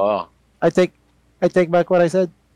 Saka alalahanin nyo, yung point guard ng Phoenix, hindi marunong manalo yan in the playoffs. Yun nga eh. Regular season god. Kahit pero point god. Pero choker yan sa playoffs. Buti pa si Steph Curry, choke lang. Ang choke ni Curry sa finals. Ayun. Pero yung isa, Playoffs pa lang, kahit first round ba, choke na kagad. Oy, nakakalimutan mo ang choke ni Curry is every time it's the last shot for the lead. Oh. Sa finals. Agree. Sa finals. At least umaabot ng finals. Eh, yung isa, hindi pa na umaabot ng finals. At the Kahit very kailan. least, di ba? Kahit mag-8 yung Warriors, let's say 8 yung Warriors, number 1 yung Suns, di ba? At least may 7 games of shimmying yung Warriors sa Suns. Parang nasa club lang silang dalawa ni Steph Curry niyan. Oo, correct. Oo. Di ba? Sino una mag-choke? Si Steph Curry o si regular season point guard? Point God. Oo. How many games left pa ba? Like, so the Warriors are 32-32, so 72 games, right? So, they have So More, that's less 8 than games 20. left. Less than 20. Basically, a week and a half. Mm. 2 weeks. 2 weeks. Correct. Kasi next week, alam ko, or in 2 weeks, Fantasy League Championship na. Kaya, goes well with the calendar. May liga pa pala? Hindi ko alam Para sa inyo, wala. Pero sa amin, meron. Diba? Alam ko wala ng liga nung January pa eh. January pa. Nung hindi na nalo yung ano bang teams yung mga yan? Kasi magagalit sa inyo si Kobe Flat Earther, si Jesus Theist, yung team ko. Oo. Tsaka sino ba? Basta ako alam ko nung January wala ng liga. Kasi sorry na lang, hindi ko na-cancel nung January kasi dapat ika-cancel ko na yun eh. Tapos biglang nawala internet ko, tapos nakalimutan ko na lang totally. Attorney Bert, any explanation ha? Pero nung January pa dapat cancel yan. Sino ba ang in the race, in the infamous race for play-in? Kung sinong humahabol na sa mag-play-in? Sino yung mga umiiwas mag-play-in? Lakers number 1. Umiiwas sa play-in. Lakers kasi sa ngayon, pababa sila ngayon eh. Natalo pa sila kahapon kahit kababalik lang ni Idol. So, Idol. Idol pala. Si Idol. Iba pala pag Idol, yung tipong mag-shutdown muna ng 3 araw kasi walang tulog. Pero kapag si Idol, tama. Okay? So, kaklaro lang natin 'yun. So, eto guys. Speaking of NBA and NBA prospect talent, okay? Eto, breaking news from last week. Di nga lang natin 'to pag-usapan nung recording natin last week. Kasi sinasabi nila si Kai Sotto after nung debacle niya sa Ignite, parang sinasabi ng iba, wala na raw paroroonan 'yan. Parang tapos na, the dream is over, sabi nga nila. Pero ito, biglang may pasabog si Shams, 'di ba? Si Shams mismo nagsabi So ito alam natin legit. Si Shams nagsabi. Mas credible to. Very credible. Very credible. Si Shams Charania. Hindi katulad nung international prospect coach. Yung top international agent. Na walang trabaho lahat ng mga hawak niya. So, ito nga ni-report na G League prospect Kai Sotto heading to Adelaide to play for the 36ers, 'di ba? So, technically Sixers si Kai, 'di ba? Tapos antayin na lang niya matapos season ni Ben Simmons sa 76ers, tapos uwi na ng Australia si Ben Simmons. So, ito yung nakakatawa. So, lahat ng mabasa natin, 'di ba? Last Thursday, if I'm not mistaken. This was last Thursday. Tama, yung last Thursday. So, lumabas ngayong balita. Tapos, 2 weeks ago. Nakakatawa, itong si local sports outlet na paikot-ikot, bigla nilang sinabi na yung sinabi ni Shams, yung tinweet ni Shams was actually leaked. So, parang, leak siya. leak. Parang naging parang biglang nilaglag yata. Alam mo bakit nila sinasabing leak? Bakit? Kasi kutob ko may tulo yung mga yan. Feeling ko mahilig sila sa ganun no? Yung mga... Baka naman pa freezer yan, di ba? Pag nag-defrost ka, yung freezer mo mag-delete. Tama. Pwede rin. Yung pa naman... So, yung... Lilinis ako ng ref. Natutunaw yung yellow. Yung yellow. Tama. So... Pero for the first time ito ako dahil first time ko narinig na leak ang isang report ni Sham Wod. Oo. Yeah. Pwede pa nating sabihin na leak pala yung report ni Schefter tsaka ni Pelicero na gusto magpa-trade ni Aaron Rodgers. Mga leaks lang pala yan.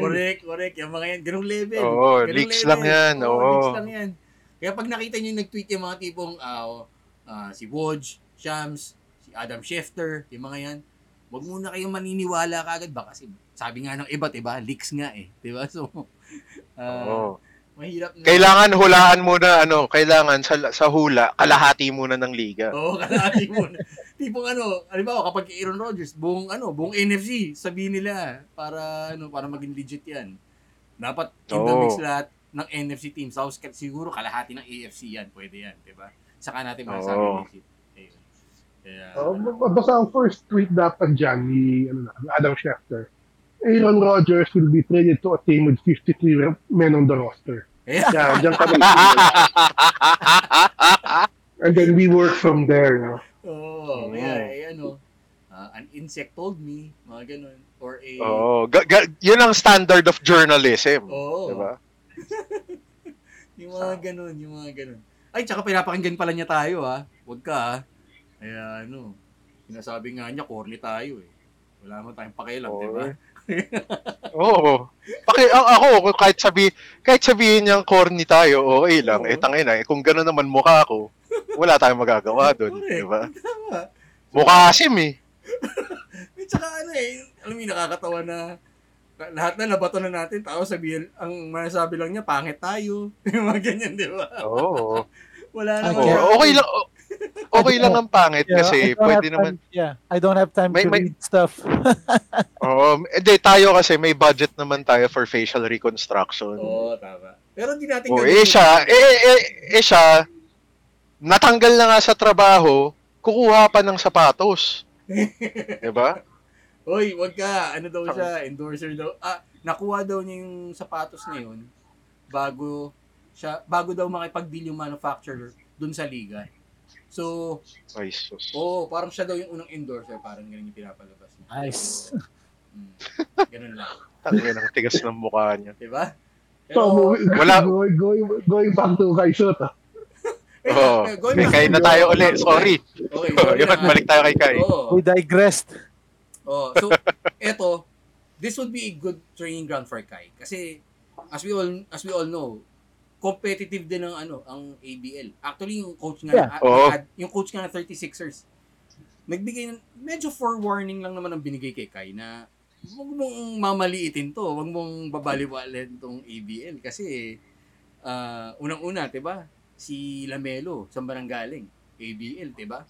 And until now, they're still using this as a training ground for players who don't want to go to college and then go straight to the pros. Kasi nile-leverage, yun lang ang leverage sa ginagawa ng mga ng mga prep to pro na since until now hindi pa pwedeng mag-prep to pro.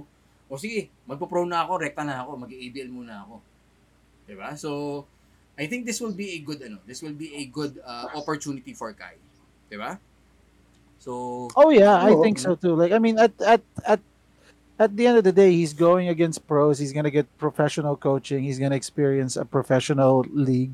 Everything's gonna be good, regardless of how he turns out. Like this, he's gonna take some experience from this, and he's going to walk away with it, knowing how a pro basketball league works. At the very least, right. Mm-hmm. And ang main difference itong ABL sa Ignite program, no? And to what other people were saying na European, no? Some European clubs kasi may developmental team yan. Right. G League Ignite, very clear from the start, developmental league yan. Itong ABL 36ers, they're already a team in a league and they're playing for wins. Yes. So kung kukuha ka ng player like Kai Soto, you get him not just to stash him on the bench. May plano kang paggamitan yan. Kasi sayang yung slot mo for an import, sayang yung slot mo for any other player, sayang yung slot para sa mga dukhang Australiano, kaya pauwi mo yung mga foreigner na yan. Di ba? Oo. Hindi deserving yung Kai Soto na yan, pauwiin na yan. Pauwi sa Pilipinas siya, kawawa diba, lang.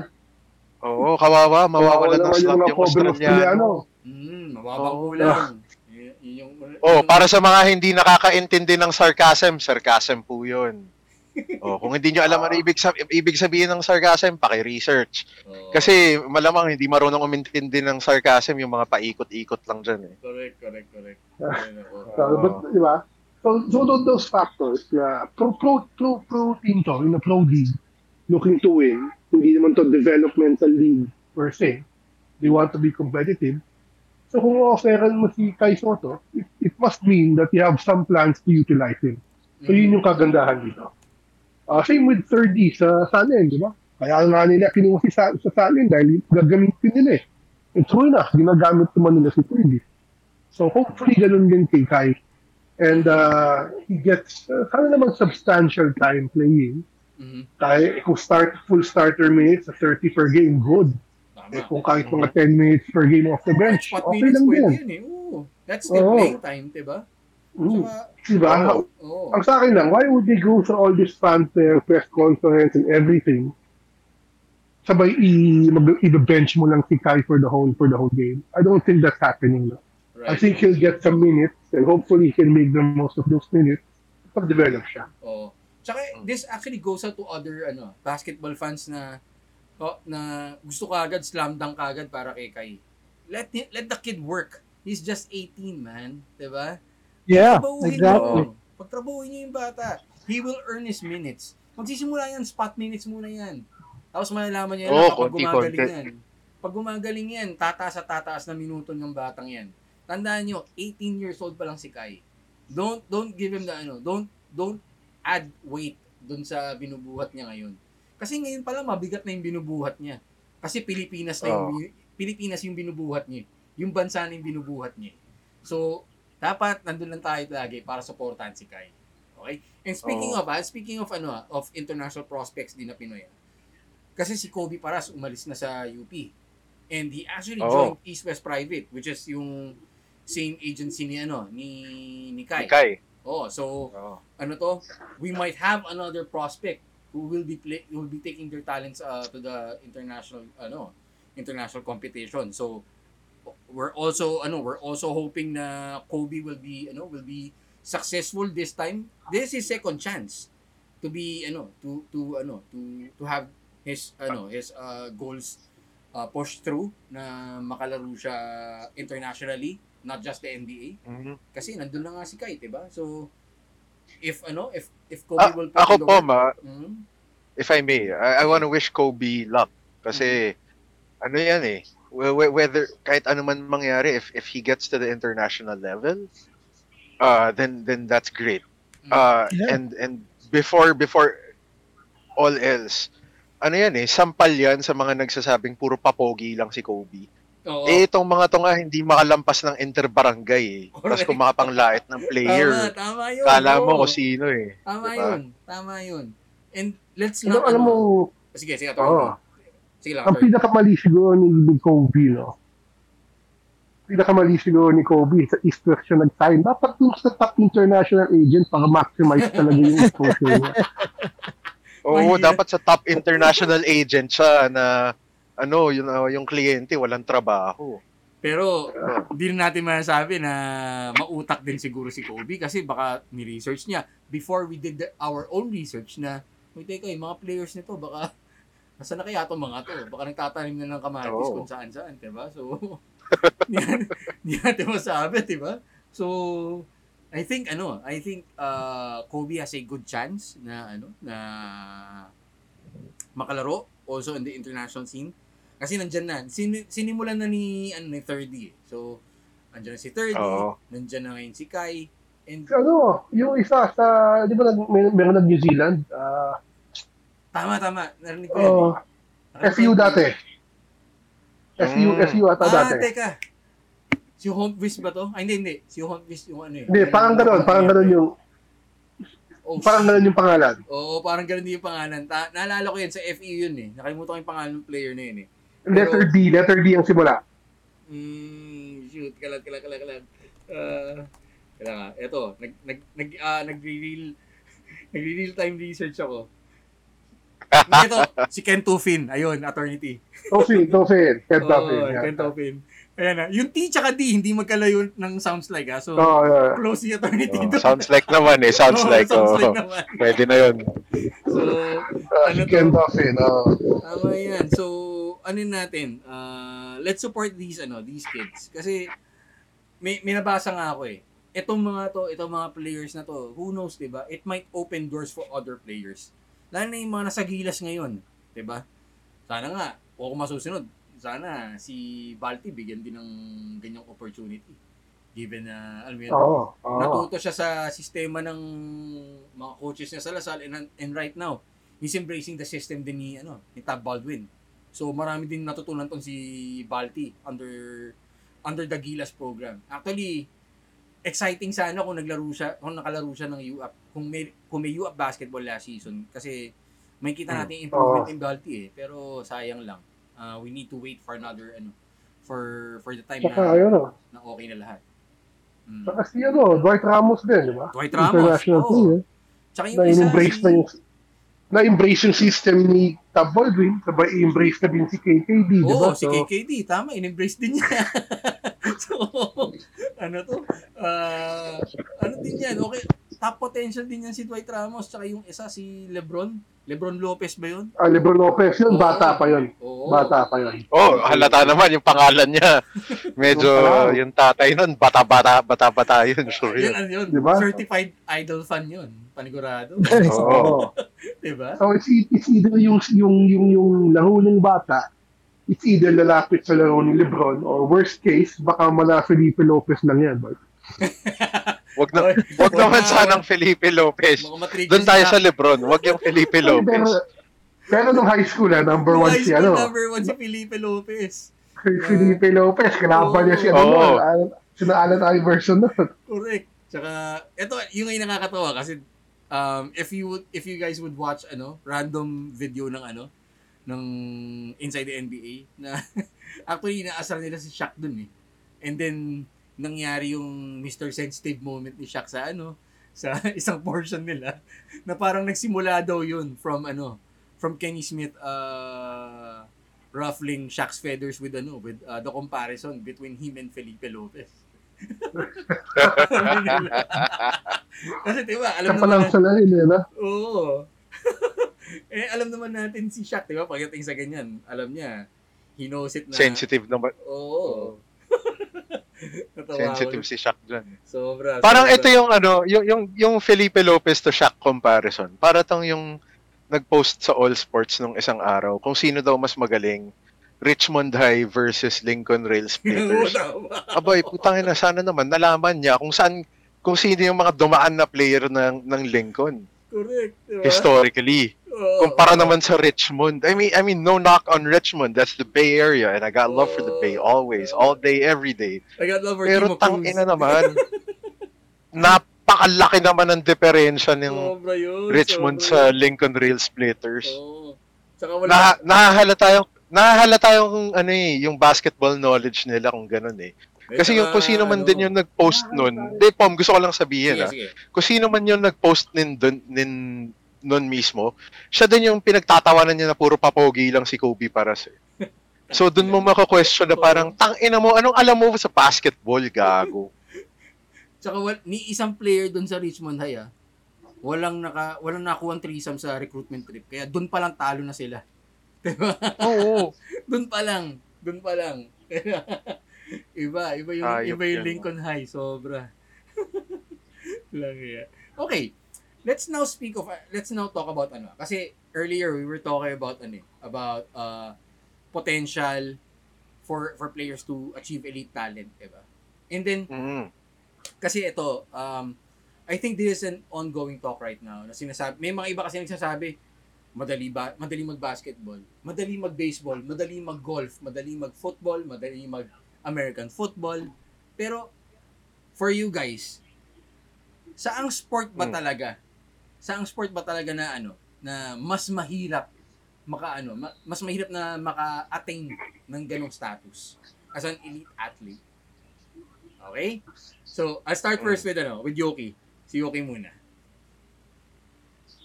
Baseball Baseball para sa'yo.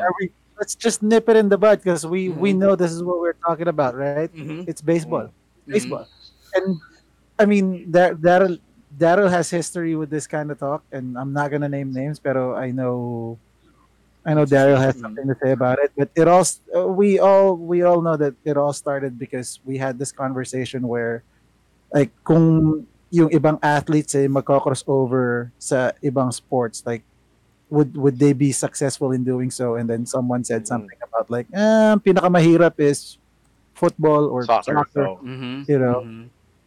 Right. But reality is, you can have elite athletes train for a year or so. I doubt they're gonna be able to consistently hit a 95 mile an hour fastball. No, much more than what more for a 98? But that's Or yeah, 100? that's an Oh. average pitch yun. And we're Mhm. talking about a fastball straight in the middle of the plate, right? We're not Mhm. even talking Mhm. about faster fastballs. We're not even talking about cut fastballs, let Uh, alone break. we're Right? not breaking even balls. talking about Uh, breaking pitches. yeah. Yeah, Off Diba? speed. Oh. it's just I mean, and I understand that baseball can be boring because it's a slow-paced game and all that stuff. Pero I still don't get how baseball as a sport is underappreciated by non-fans as far as how difficult it is to play. Alam mo, gusto ko ano doon gusto ko lang isingit to. Para sa bobong 'yun. Tangina mo, kilala mo kung sino ka, putang ina ka. Liverpool fan ka. Kaya wala kang karapatan magmayabang dahil basura team mo. Putang ina mo. Outs. Okay. Uh, Uh, as you digress, but like yeah, no, I mean it's not just yung skill level mo as far as hitting, I mean pitching in itself is freaking It's tough. difficult, man. mhm. Oo. Mhm. I mean, like to be able to have command of your pitches, know where to put your pitches, and put move ball. Like I Mhm. mean, these are two things in one sport. Na talagang you have to be super skilled, and you have to be like a certain build of an athlete to be able to perform this at a high level. Mhm. Like I a mean, I'm not supreme talent like right. Kerry Yeah, Wood couldn't even make it in the MLB for a long time. right. And I'm not saying other sports are not difficult to be elite at. Yeah, mahirap, as far as American football, being an accurate quarterback and being able to process, information within a split second is also tough. But at the same time, I mean, if you look at it and like we had a discussion, I feel like if you take say Patrick Mahomes who played baseball, okay? Mhm. If you take Mhm. Patrick Mahomes and you maybe train him for a year, and then you take one of the elite pitchers in the MLB right now, let's just say Blake Snell, all right, and then Mhm. you train him to be like an accurate quarterback. I would put my money on Blake Snell being able to have you know like 60% completion percentage as long as you give him A a good year in a ye- wait, in a wait, in year. a year? In a year, like No. train him in a year, and then whereas with Patrick Mahomes, I don't know if Patrick Mahomes can be like a 20-win starter in the MLB. I'll say no for the very simple reason that we have to consider Blake Snell throwing motions are totally different. Number 1. Yeah, So you go okay, but this is basically my answer to Pom's question, which is which sport is the toughest to be elite at, and my answer is football Mhm. because you have to consider, like, if you're gonna come in and play quarterback, number 1, can you read the field fast enough? That's not that's something that's hard to teach, Mhm. right? Like even elite level quarterbacks, some of them, as good as they really can be, they still do make mistakes of how to read the field from time to Right. time. So if you're gonna say Blake Snell in 1 year can actually be a decent pro level quarterback, I'm Mm. totally calling bullshit on that because that's quarterback is probably the position with the most pressure on the field. And as trained as pitchers can be, knowing that pretty much they're playing alone, that the defense is really just there to support them, I will say that the pressure of a quarterback is way different from the pressure of a pitcher because you have to remember there are 5 starting pitchers on a team, so the pressure is all pretty much spread out.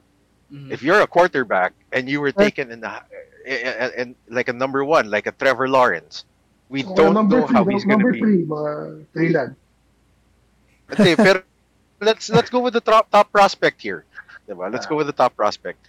You don't know how good you're going to be this year with the kind of with the lack of weapons the Jacksonville Jaguars have. And if you fail, will your ego be able to accept that the person replacing you is Gardner Minshew? I don't think so. Yeah, but you can say the same thing with starting pitchers. With starting pitchers, you have four other guys you're competing with to be number one, right? So at the end of the day, the pressure isn't as intense because your franchise's hopes don't fall on one pitcher. Your franchise's hopes, you're the one shouldering your whole franchise's hopes. Dude.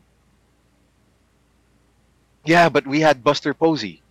We had Brandon Crawford. We had Pablo Sandoval. And we had receivers and tight ends and running backs and a great offensive line. Yeah, but we're looking at it from the lens of a Trevor Lawrence right now. Will you be able to accept that if you fail, that the guy who will be replacing you has a fucking mullet and a fucking mustache? I don't think so. What would be the equivalent of that in baseball? A guy who subpar. Like he's not even. I don't even think Gardner Minshew is league average. He's below average. Diba? And then let's say Minshew fails, right? Who's replacing Minshew? A guy even that we think is garbage, right? So I think the NFL, like football, is really where elite level stands out. It's not like baseball. In baseball, it's easy to see. Every single team has a superstar. That part we can't doubt at all. I don't know about that right now. The Indians don't have a superstar right now. It's bound to come for them. But it's easier to find, for me, it's easier to find elite level talent in baseball because of the number of players that there are. Well, no, I mean, I'm not denying that it's easier to find elite talent but are there a lot of people that can transition to baseball when it comes to like playing the game is what I'm saying. Michael Jordan did it. Not as good. He was already AAA within a year. And he's hitting 222. Yeah, but he was fielding really great. So at the end of the day, his defense covered up for the fact that he was near the Mendoza line. Yeah, so it's easier. It was easier for him because look at it this way. It's easier for him to transition to baseball because he did play baseball as a youth. Now we can't take away the fact that he played like with all the years playing basketball. Of course, your hand-eye coordination changes, right? In one season, and we all know how driven Michael Jordan really is as an individual on how much he wants to drive himself. Meron siyang will to win. Diba? Ay, wala. Plano na yun. Plano yun, doon pa lang, diba? I can't argue with that.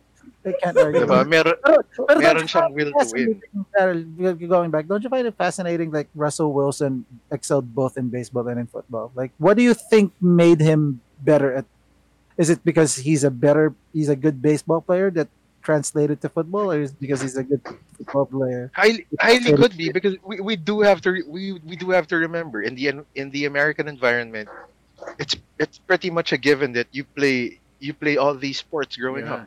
Pwede ka mag two-sport athlete talaga eh. Diba? Oh, I mean, we trained to do that. Like Bo we look at Dion. You look at Dion. We look at Bo Jackson. Right. But at the end of the day, both guys excelled in both sports. No, I'm not sure if I saw this the other day. It might have been on my feed lang or it might have been on sports lang. Someone posted a picture of Charlie Ward. Yeah, Charlie Ward won the Heisman sa college. Mm-hmm. Oh, he was the first round pick for the Knicks. Played for the Knicks for a long time. So that's his second sport. Third sport pala niya was he was drafted twice in the MLB. Once by the Braves and another time by another team. Parang he was drafted twice for whatever reason. So of course, yung fourth sport niya, boxing, di ba? Nakita mo yung 1-2-3 combo niya kay Kobe Bryant, di ba? Di ba si Chris Childs yun? Chris Childs pala yan. Tapos Chris Childs na tayo, no? But, just to show, no, that kasi brought up Russell Wilson, Charlie Ward was good at three sports. So, look, T, we don't have to go far. Based on current players, Kyler Murray. Kyler Murray, yeah. Diba? Drafted number what? Number 1? Number 8. In the number 8 in the MLB draft. Diba? And then he was taken number 1 by Arizona in the NFL draft. So, alam mo yun, parang... Wilson was Yankees, no? Yankees. Hindi, Texas. Rangers. Texas ata, Rangers. Oo. Sino? Russell Wilson. Oh, yes, yeah. Texas Rangers nga, yeah. Oh. Yeah. So, but going to what Daryl was saying, I'm inclined to agree with Daryl that it's harder to be elite at the best level for football because it's not just a physical sport. There's also the mental side. Right. And very cerebral ka dapat eh. If you don't get the mental side, you're probably not going to be elite, no? Case in point, Jamarcus Russell, all the measurables, all the athleticism, flame out as QB. I just heard this the other day and I was fascinated about it. Sa Pat McAfee show, they interviewed Mark Schlereth, lineman ng Broncos dati and also from Washington before that. And he was telling Pat McAfee, he was talking to Aaron Rodgers. Si broadcaster din yung Schlereth, covers news for Fox or something like that, no? So he was talking to Aaron Rodgers told him that si Aaron Rodgers, the way he reads defenses, if most quarterbacks will read defenses from the secondary to the inside, Aaron Rodgers now reads the defensive line. Because if he sees the formation, kung under front yung defensive line, over front, how they're aligned and how the linebackers are aligned, he doesn't need to read the secondary already. Because he knows that by the way they're lined up in the front, the defense will move in a certain way. So that's the way he reads defenses now. So, syempre, mind blown ng lahat sina Pat McAfee and everybody else, no? Mm-hmm. And on the panel for Pat McAfee was Darius Butler. He played for the Colts and also for New England. Tapos sabi nga niya, no, come to think about it, sabi ni Darius Butler, whenever we played Peyton Manning, Coach Belichick always had us line up on the defensive line, the same front every time. So itong level of understanding, level of thinking, iba talaga for the highest level athletes, at least in football. So I think that gives Daryl an edge. But ako, my answer here would be, it might be cheating, no? The highest sport to be elite at would be siguro the track and field sports. Because if you're not fast, no matter your training, hindi ka talaga mananalo sa 100-meter dash. If you're not first, you're last. Right. Diba? If you're not first, you're last. No matter how much you train your technique or your reaction time and everything, etc., etc. Eh kung mas mabilis na kung tumakbo yung kalaban mo, ano na magagawa mo? Wala akong magagawa. Right. Diba? So I think, well, of course, which is why it makes what Usain Bolt did much more impressive for me. Yung 3 straight Olympics and 3 golds each, 100, 200 of relay. Can you say the same with Michael Phelps too, attorney? With Phelps, I mean, swimming. But if I'm comparing Phelps and Bolt ako dun. But it's the same argument for Phelps, di ba? You can train on the technique and everything, but if inherently, physically, may advantages ng katawan, no matter how much training, diba? No matter how much training you do, hindi ka kaya ng katawan mo eh. Ang katawan ng kabila eh. Right. So I think inherently it's harder for sports that rely, primarily, but a good part of it relies on your physical gift. Doon talaga mahirap maging elite, I think. Right. Right. It's more of it's more of possessing that that unique gift Oh, talaga eh. 'Di ba? may halong luck din eh, no? Kung Oo. swerte ka talaga, Mhm. that's around 70% of it. 30% na lang yung training, technique, and everything else. Eh. Exactly. Oo. So, di ba? For you to be truly elite, may halong swerte din. So, it Mhm. might be cheating for the answer, but just practically speaking, yun eh. Kasi may halong chamba talaga eh. Oo. Pero I think para sa akin, since ganyan yung nabanggit ni Attorney T, sa akin, I would say motorsports. Specifically, Formula 1. Kasi, lahat naman nakakamaneho eh. Pero Okay. yung para sa akin yung skills na kung paano i-menor yung kotse, yung kung paano niya i-feel yung kotse, kung paano, on how he provides his engineers with feedback. That's how you separate your elite driver from the usual F1 driver. And we're talking about F1 driver. Everyone has a super license on that level. Pero when you talk about, say, for example, you talk about the Ayrton Sennas, you talk about the Michael Schumachers of the world. Ito, they always have a step ahead of the competition. If the other drivers are already thinking on how to handle a certain turn in the racetrack, alam na kagad ng dalawang drivers na yun. Alam na ni Senna, alam na ni Schumacher. Kumbaga, one step ahead, alam na nila kagad kung paano nila i-handle yan. On what part of the corner nila ito-turn yung kotse, tapos ibabawi din yung turn heading to the straight. And not only that, talagang I think sabihin na natin tulad ng sinasabi natin kanina, will to win, okay? Pero ito, iba, mean streak to eh. Will to live eh. Oh, will to Will live. to live din eh. Oh, will to live. Imagine sa pera mo, maliit eh. Oh, sadly Kasama buhay dito eh. sadly for Ayrton Senna, that was the case kasi he died crashing at Imola. Oo. Almost the same day, way back in 1994. And alam mo nga yun, sobrang sakit sa akin nangyaring yun na hindi ko pinanood yung crash na yun until 2011 nung pinanood ko yung documentary movie niya. Kasi doon ko lang kailangan kong panoorin para ma-appreciate ko yung documentary, right? So when I saw it, sabi ko grabe, ganun pala yung nangyari sa kanya. Alam mo yun? And iba yung they think of other things, not just the course, but how to handle themselves to be in tip-top condition.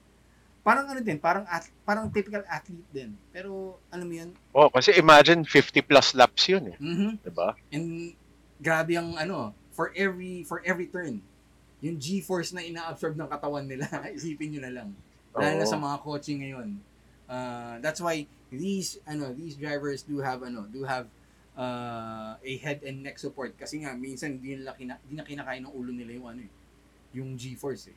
So Ako ang huling nasundan kong driver talaga dun si Kimi Raikkonen eh. Oh, Kimi, isa pa yan. Yan eh. Oo. Si Kimi kasi kwela. Tsaka si at the same time. Tsaka fan ako ni Mika Hakkinen. Ayan, si Mika Hakkinen. Yan, ang maganda dyan, you are actually referring to two Finnish drivers. And sa Finland kasi, as you know, kumbaga dito, if basketball is religion, sa Finland kasi, motorsports is religion. Kumbaga lahat ng yan yung mga Tommi Mäkinen, dyan nang galing yung mga yan eh. Finland yan mga yan. So, they really have a passion in motorsports. Ito nga, I watched this interview ni Mika Hakkinen dati with Top Gear, with James May. Talagang what separates them from the other drivers is yung mentality ba? Yung mentality ng Finnish driver. They call it sisu. It means courage. Parang Okay. Hindi daw yun yung hindi iba siya sa tipong jumping from jumping out of the window. Hindi, bungee jumping. Hindi ganoon eh. It's more of finding the courage to break leg. Sabi nga ni Mika Hakkinen, if I would quote it right, to break leg, to be able to find the right turn when you're cornering a track. So you actually provide a good example dahil kasi yung mga Finnish drivers na yun, iba yung mga next level talaga yun. And I have high respect for them as well. So, tanong ko lang po, na-mention ba ni Hakkinen sa interview niya kung bakit finish line ang tawag? Hindi niya nabanggit actually. Well, baka may kinalaman yun, di ba? Oh. Seriously po, sa ito ko na, help me understand this. Kasi ito yung hindi ka mag-get sa motors. F1 specifically. NASCAR gets ko eh. Kasi all the cars are the same and you're turning left for the whole race. Right. So, sa Daytona, pero there are other courses na ibang Yeah. So basically what the NASCAR is testing is how you can drive a car and turn left. Sa F1, the way banking o mga ganun. Correct me if I'm wrong, but ang kotse sa F1 iba-iba. Yes, iba-ibang constructors. Yes. So Ferrari may have one car, tapos ano ba yung gamit niya ni Raikkonen dati? BMW, Mercedes. Dati Mercedes, siya, McLaren. Mercedes siya. Ngayon Alfa Romeo siya ngayon. Right. Okay. So it's possible na for whatever reason, di hamak na superior talaga yung kotse ng Ferrari sa iba. Tama ba? Yes, I agree. You could say that say in some that, ways. Yes. Like ngayon Ano somebody bang who's gamit catching ni a lot Lewis of flack is Lewis Hamilton. Yeah, ano bang gamit niya? Ferrari ba siya? Merc si Lewis. Mercedes. Pero alam ko yung leading question ni attorney. Alam ko diba? That's always been my thing against F1 specifically. Kung magaling ka pero like we can look back at the history and also say na parang hindi naman Mercedes or Ferrari ang utterly dominant before because we have to remember the old Williams team. Yung dating Williams, yes. Right. I'm not saying ito na. I'm just saying generally speaking. Kung let's say, apat tayo. Let's say si Pop ang best driver talaga sa atin. Skill-wise, siya yung best. Pero Toyota yung kotse niya. Toyota yung kotse niya. And tayong tatlo, mas mabilis lang talaga sa kanya. Di ba mas magaling tayo? So that's my thing. It's not, it may become more of, in short, the factor of a driver's skill might be affected by the car. The kind of machine he has. Paano kayo say about sprinting, di ba? Kung mabilis talaga yung kalaban mo, wala akong magagawa. Kung mabilis talaga yung kotse ng kalaban mo, anong gagawin mo? Pero ano kasi... So that's always been my thing about F1 at least. No? So help me understand how is this mitigated or how does this come into play? Ito, let's say for example, let's throw in an example. 1988 F1 season.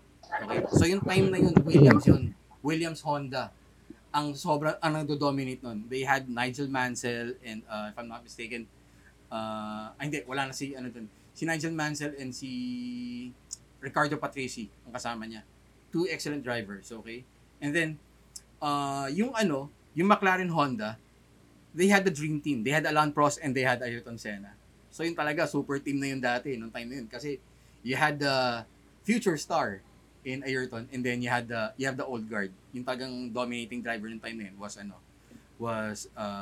Alain Prost. Si Alain Prost, he was struggling with this car. Tapos si Ayrton, they were both driving almost the same cars, nagkakaiba lang sa feedback ng driver, which is konting tinkering lang sa engineering. Pero eto attorney, dito natin malalagay yung instincts ng driver, yung skills away from the car. Kasi alam na nila kung ano yung kailangan na ayusin eh. And this car, yung car na meron siya nung 1988, it had higher downforce. So hindi masyadong mabilis. Hindi siya aerodynamically feasible, kumbaga, nung time na yon. Whereas technologically ahead ang Williams ang time na yon. Pero natalo ni Ayrton yung Williams team na yon for his first championship. So dun pa lang makikita mo na it was, I would say, 70% skill, 30% car. Okay? Well ngayon, sabi nga ni Dal kanina, Ngayon kasi medyo nakakuha ng flack si Lewis Hamilton. Kasi sobrang lakas ng Mercs ngayon, sobra. They've been winning for the past few years. And kahit nung championship run ni Sebastian Vettel, ang iniisip na ng mga F1 purists ngayon, it's 30% driver, 70% car ngayon. Kasi grabe ang changes in technology every year. From aerodynamics, from the engine, sobrang dami. Pero if you would see dati back in the day, yung mga drivers, talagang lang talaga.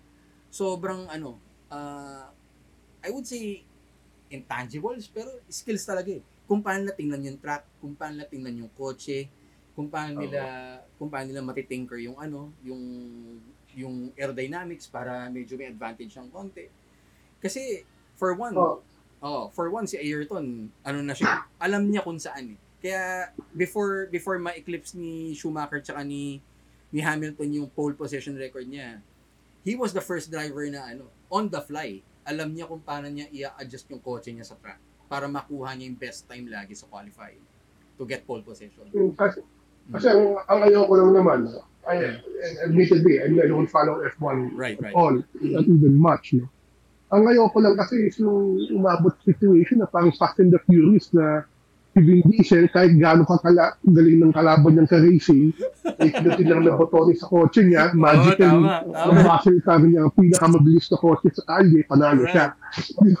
Di ba? So, yung mga pero may ang proof against that, attorney, si John Gerard mas magaling talaga kay Ricky Bobby na driver. Pero si Ricky Bobby si Ricky Bobby may will to win. Yeah. Sobrang will to win, tumakbo na lang puntang finish line ni Gary. Oo. Actually tatanong ko yan kay Pom eh, if you guys are gonna allow me just like 30 seconds. Final question. Sige. Do you think if Lewis Hamilton did NASCAR, you think he's gonna translate? I don't think so. I think so easily. I think so easily. And that subsequently, look, if Billy Johnson did F1, can he translate? No. From F1, di siya I don't think so. Maayos. I would agree with that. Pero Lewis Hamilton to NASCAR, I think yes. Kasi it takes a certain kind of skill pa rin talaga to become an F1 driver. Right. So yan. Saka diba? Yun nga, NASCAR kasi titingnan mo pa rin yung kotse, pero it's more of how you play the entire field. Kung paano mo, how you bump yourself from midfield all the way to to the front row to be the leader. Alam mo yun? So you have to learn a bit of physics kasi banking eh. Kung paano mo lalaruin yung kotse mo eh. So it's lighter cars, I guess. It's lighter, yes. That's correct. Which brings me to my last question, if you don't mind. What's the difference between F1 cars and Indy cars? Because they all look the same to me. Engine. Steering capability. Yes, and steering capability, yes. Kasi kahit paano Indy, may ibang stages sila na 300 miler lang na paikot-ikot. Pero when you talk about F1 cars, there's a specific configuration for every track. Most especially Monaco. Kasi Monaco was like city track yun eh. City track. Tapos at the same time, you have a lot of gear changes for every lap. Di ba Macau city track din? Yes, Macau. Pero Formula 3 siya, attorney. F3 ba siya? Singapore ata tinutukoy mo, attorney. Singapore ang city ngayon itong maraming city tracks ngayon ng F1 actually. So, meron siya sa Russia. Meron sa Monaco for one, Singapore, pero out of the calendar ngayon na Singapore. Tapos meron pang alam ko ang Spain / European Grand Prix. Meron silang city track, and then next year yung US magdadagdag sila or babalik uli ang US kasi Miami will have their own their own city circuit, and Vietnam will have their own city circuit as well. Nice. So, yun. Ang naabutan ko kasing F1 na panahon, ang unang race lagi, Australia. Australia lagi yan. Tama yan. Tama yun. Tandaan ko lang kasi dati pumunta ang Macau. May mga nakaharang for a race. You're telling me F3 ko nakala ko F1. F3 yun, attorney. And if not F3, they actually do touring cars din sa sa Macau. So, yeah. So ito na masasabi ko, no? Mm. Kung gumawa sila ng F1 race dito sa Manila, kung sino man mag-first place doon, siya yung greatest athlete of all time. Sisit ng kalye natin dito. Grabe, di ba? Yung mga tipong, kung gagawin mo yan sa outskirts sa Manila, mas okay yan. Kasi talagang, Yeah. one lane lang yan. Gawa ka ng F1 Manila pero bawal dumaan ng EDSA. Tapos, Bawal dumaan ng City hanggang Paranaque. Gawa po itong paraan. tapos yung mga naka-double park, di aalis, ha? Di ayaw. Ano pa rin yun? EDSA. Ano pa rin yun? No, lagay mo na lang sa Taft Avenue. Pwede din, di ba? Una kayo hanggang Or baka. ano, Yun ang truck niya. or single lane, or dalawang lane mula MOA hanggang dulo ng NLEX. Okay. Grabe yun. Pero bawal ka dumaan ng EDSA. Pero bago ka Pero EDSA ang daan. bago ka makalabas ng EDSA, good luck, di ba? Ay, nako. And on that bombshell, guys, we would like to wrap up this episode number 26. Guys, before we end the show pala, we would like to greet a belated happy birthday to a friend of the show, Attorney Bernardo, and also congratulations din for a baby on the way for Miss Cat Bernardo. So, Tsaka congratulations na rin for finally being able to use his PS5. yun, tama. Kasi nakalipat lang din ng bahay. Tama yan. Congrats. At nagkakaintindihan yung magpanyero sa Madden kasi PS5 na yung gamit nila. And then, congrats lang. And again, he's been a good friend of the show and we wish him all the best. So, magkakabatch na yung anak ni Rex, yung anak ni Alec, tapos ito pa yung baby on the way para kay Ange and Daryl, tapos ito para kay Attorney Bert. So, Athletic Tech Junior. Tsaka pala yung anak ni Dre. Di ba? So, si Boy Sabong, Dre, yan. Of course, yan. So, congratulations. Sandan mo na, attorney. So, congratulations, Evan. And guys, if I may use this, if we can use the show lang, for me to personally congratulate for me to congratulate someone na nakatrabaho ko dati when I was training at Magic 89.9, I would like to congratulate Mr. Olan Sulit, popularly known as Joe DeMango, kasi bumalik na uli ang downloads. So, pretty much the show that put Magic 89.9 on the map is actually back via social media and YouTube. You can check them out. And actually, mas maganda to kasi it's a more spiritual approach. Parang ngayon, para kay Tito Joe. Kasi he's based in Australia right now. He actually is a pastor in Australia. So, same stories and a different approach on his takes in advice. Yun. Kung wala si Joe DeWango, wala si Papa Jack. Tama, yung mga Papa Jack, yung mga Tom Alvarez, yung mga Dr. Love, yan. Ano yan? Pretty much paved the way on how radio programming how radio programming should be handled dito sa Pilipinas. Ayan. So, yeah, and of course guys, before anything else then, we would like to invite you guys kasi malapit na ang 5-5 sale, 'di ba? So, tandaan niyo guys, Cinco de Mayo. We will be posting the link of our show on our Facebook page, facebook.com/theathletictic. May link po doon for Lazada and Shopee. Sa mga 5-5 purchases po ninyo, you can click on that link and use the code TheAthleticTick:_unfiltered. Yan, one word yan TheAthleticTick:_unfiltered. Okay, so you can use that and you can shop. Wala naman hindi kayo makakuha ng malware or something but it will lead you straight to your shopping needs this 5-5 sale. Okay? So again, you can check us out via Spotify, Anchor.fm, and Apple Music. Also, you can check out our very busy Facebook page. Kaso it won't be busy for the next 3 days. Facebook.com/theathletictick, Instagram @the.athletictick, and on Twitter @theathletictick. And hopefully we'll have Rex on our show next week as well. Okay, so in behalf of Yoki, Attorney T, and Daryl, my name is Paul. Thank you for checking out this episode of The Athletic Take Unfiltered. Thank you and have a great day. Great day, Will to win, boy. Will to win, boys. Goodbye. Will to win. Will to win.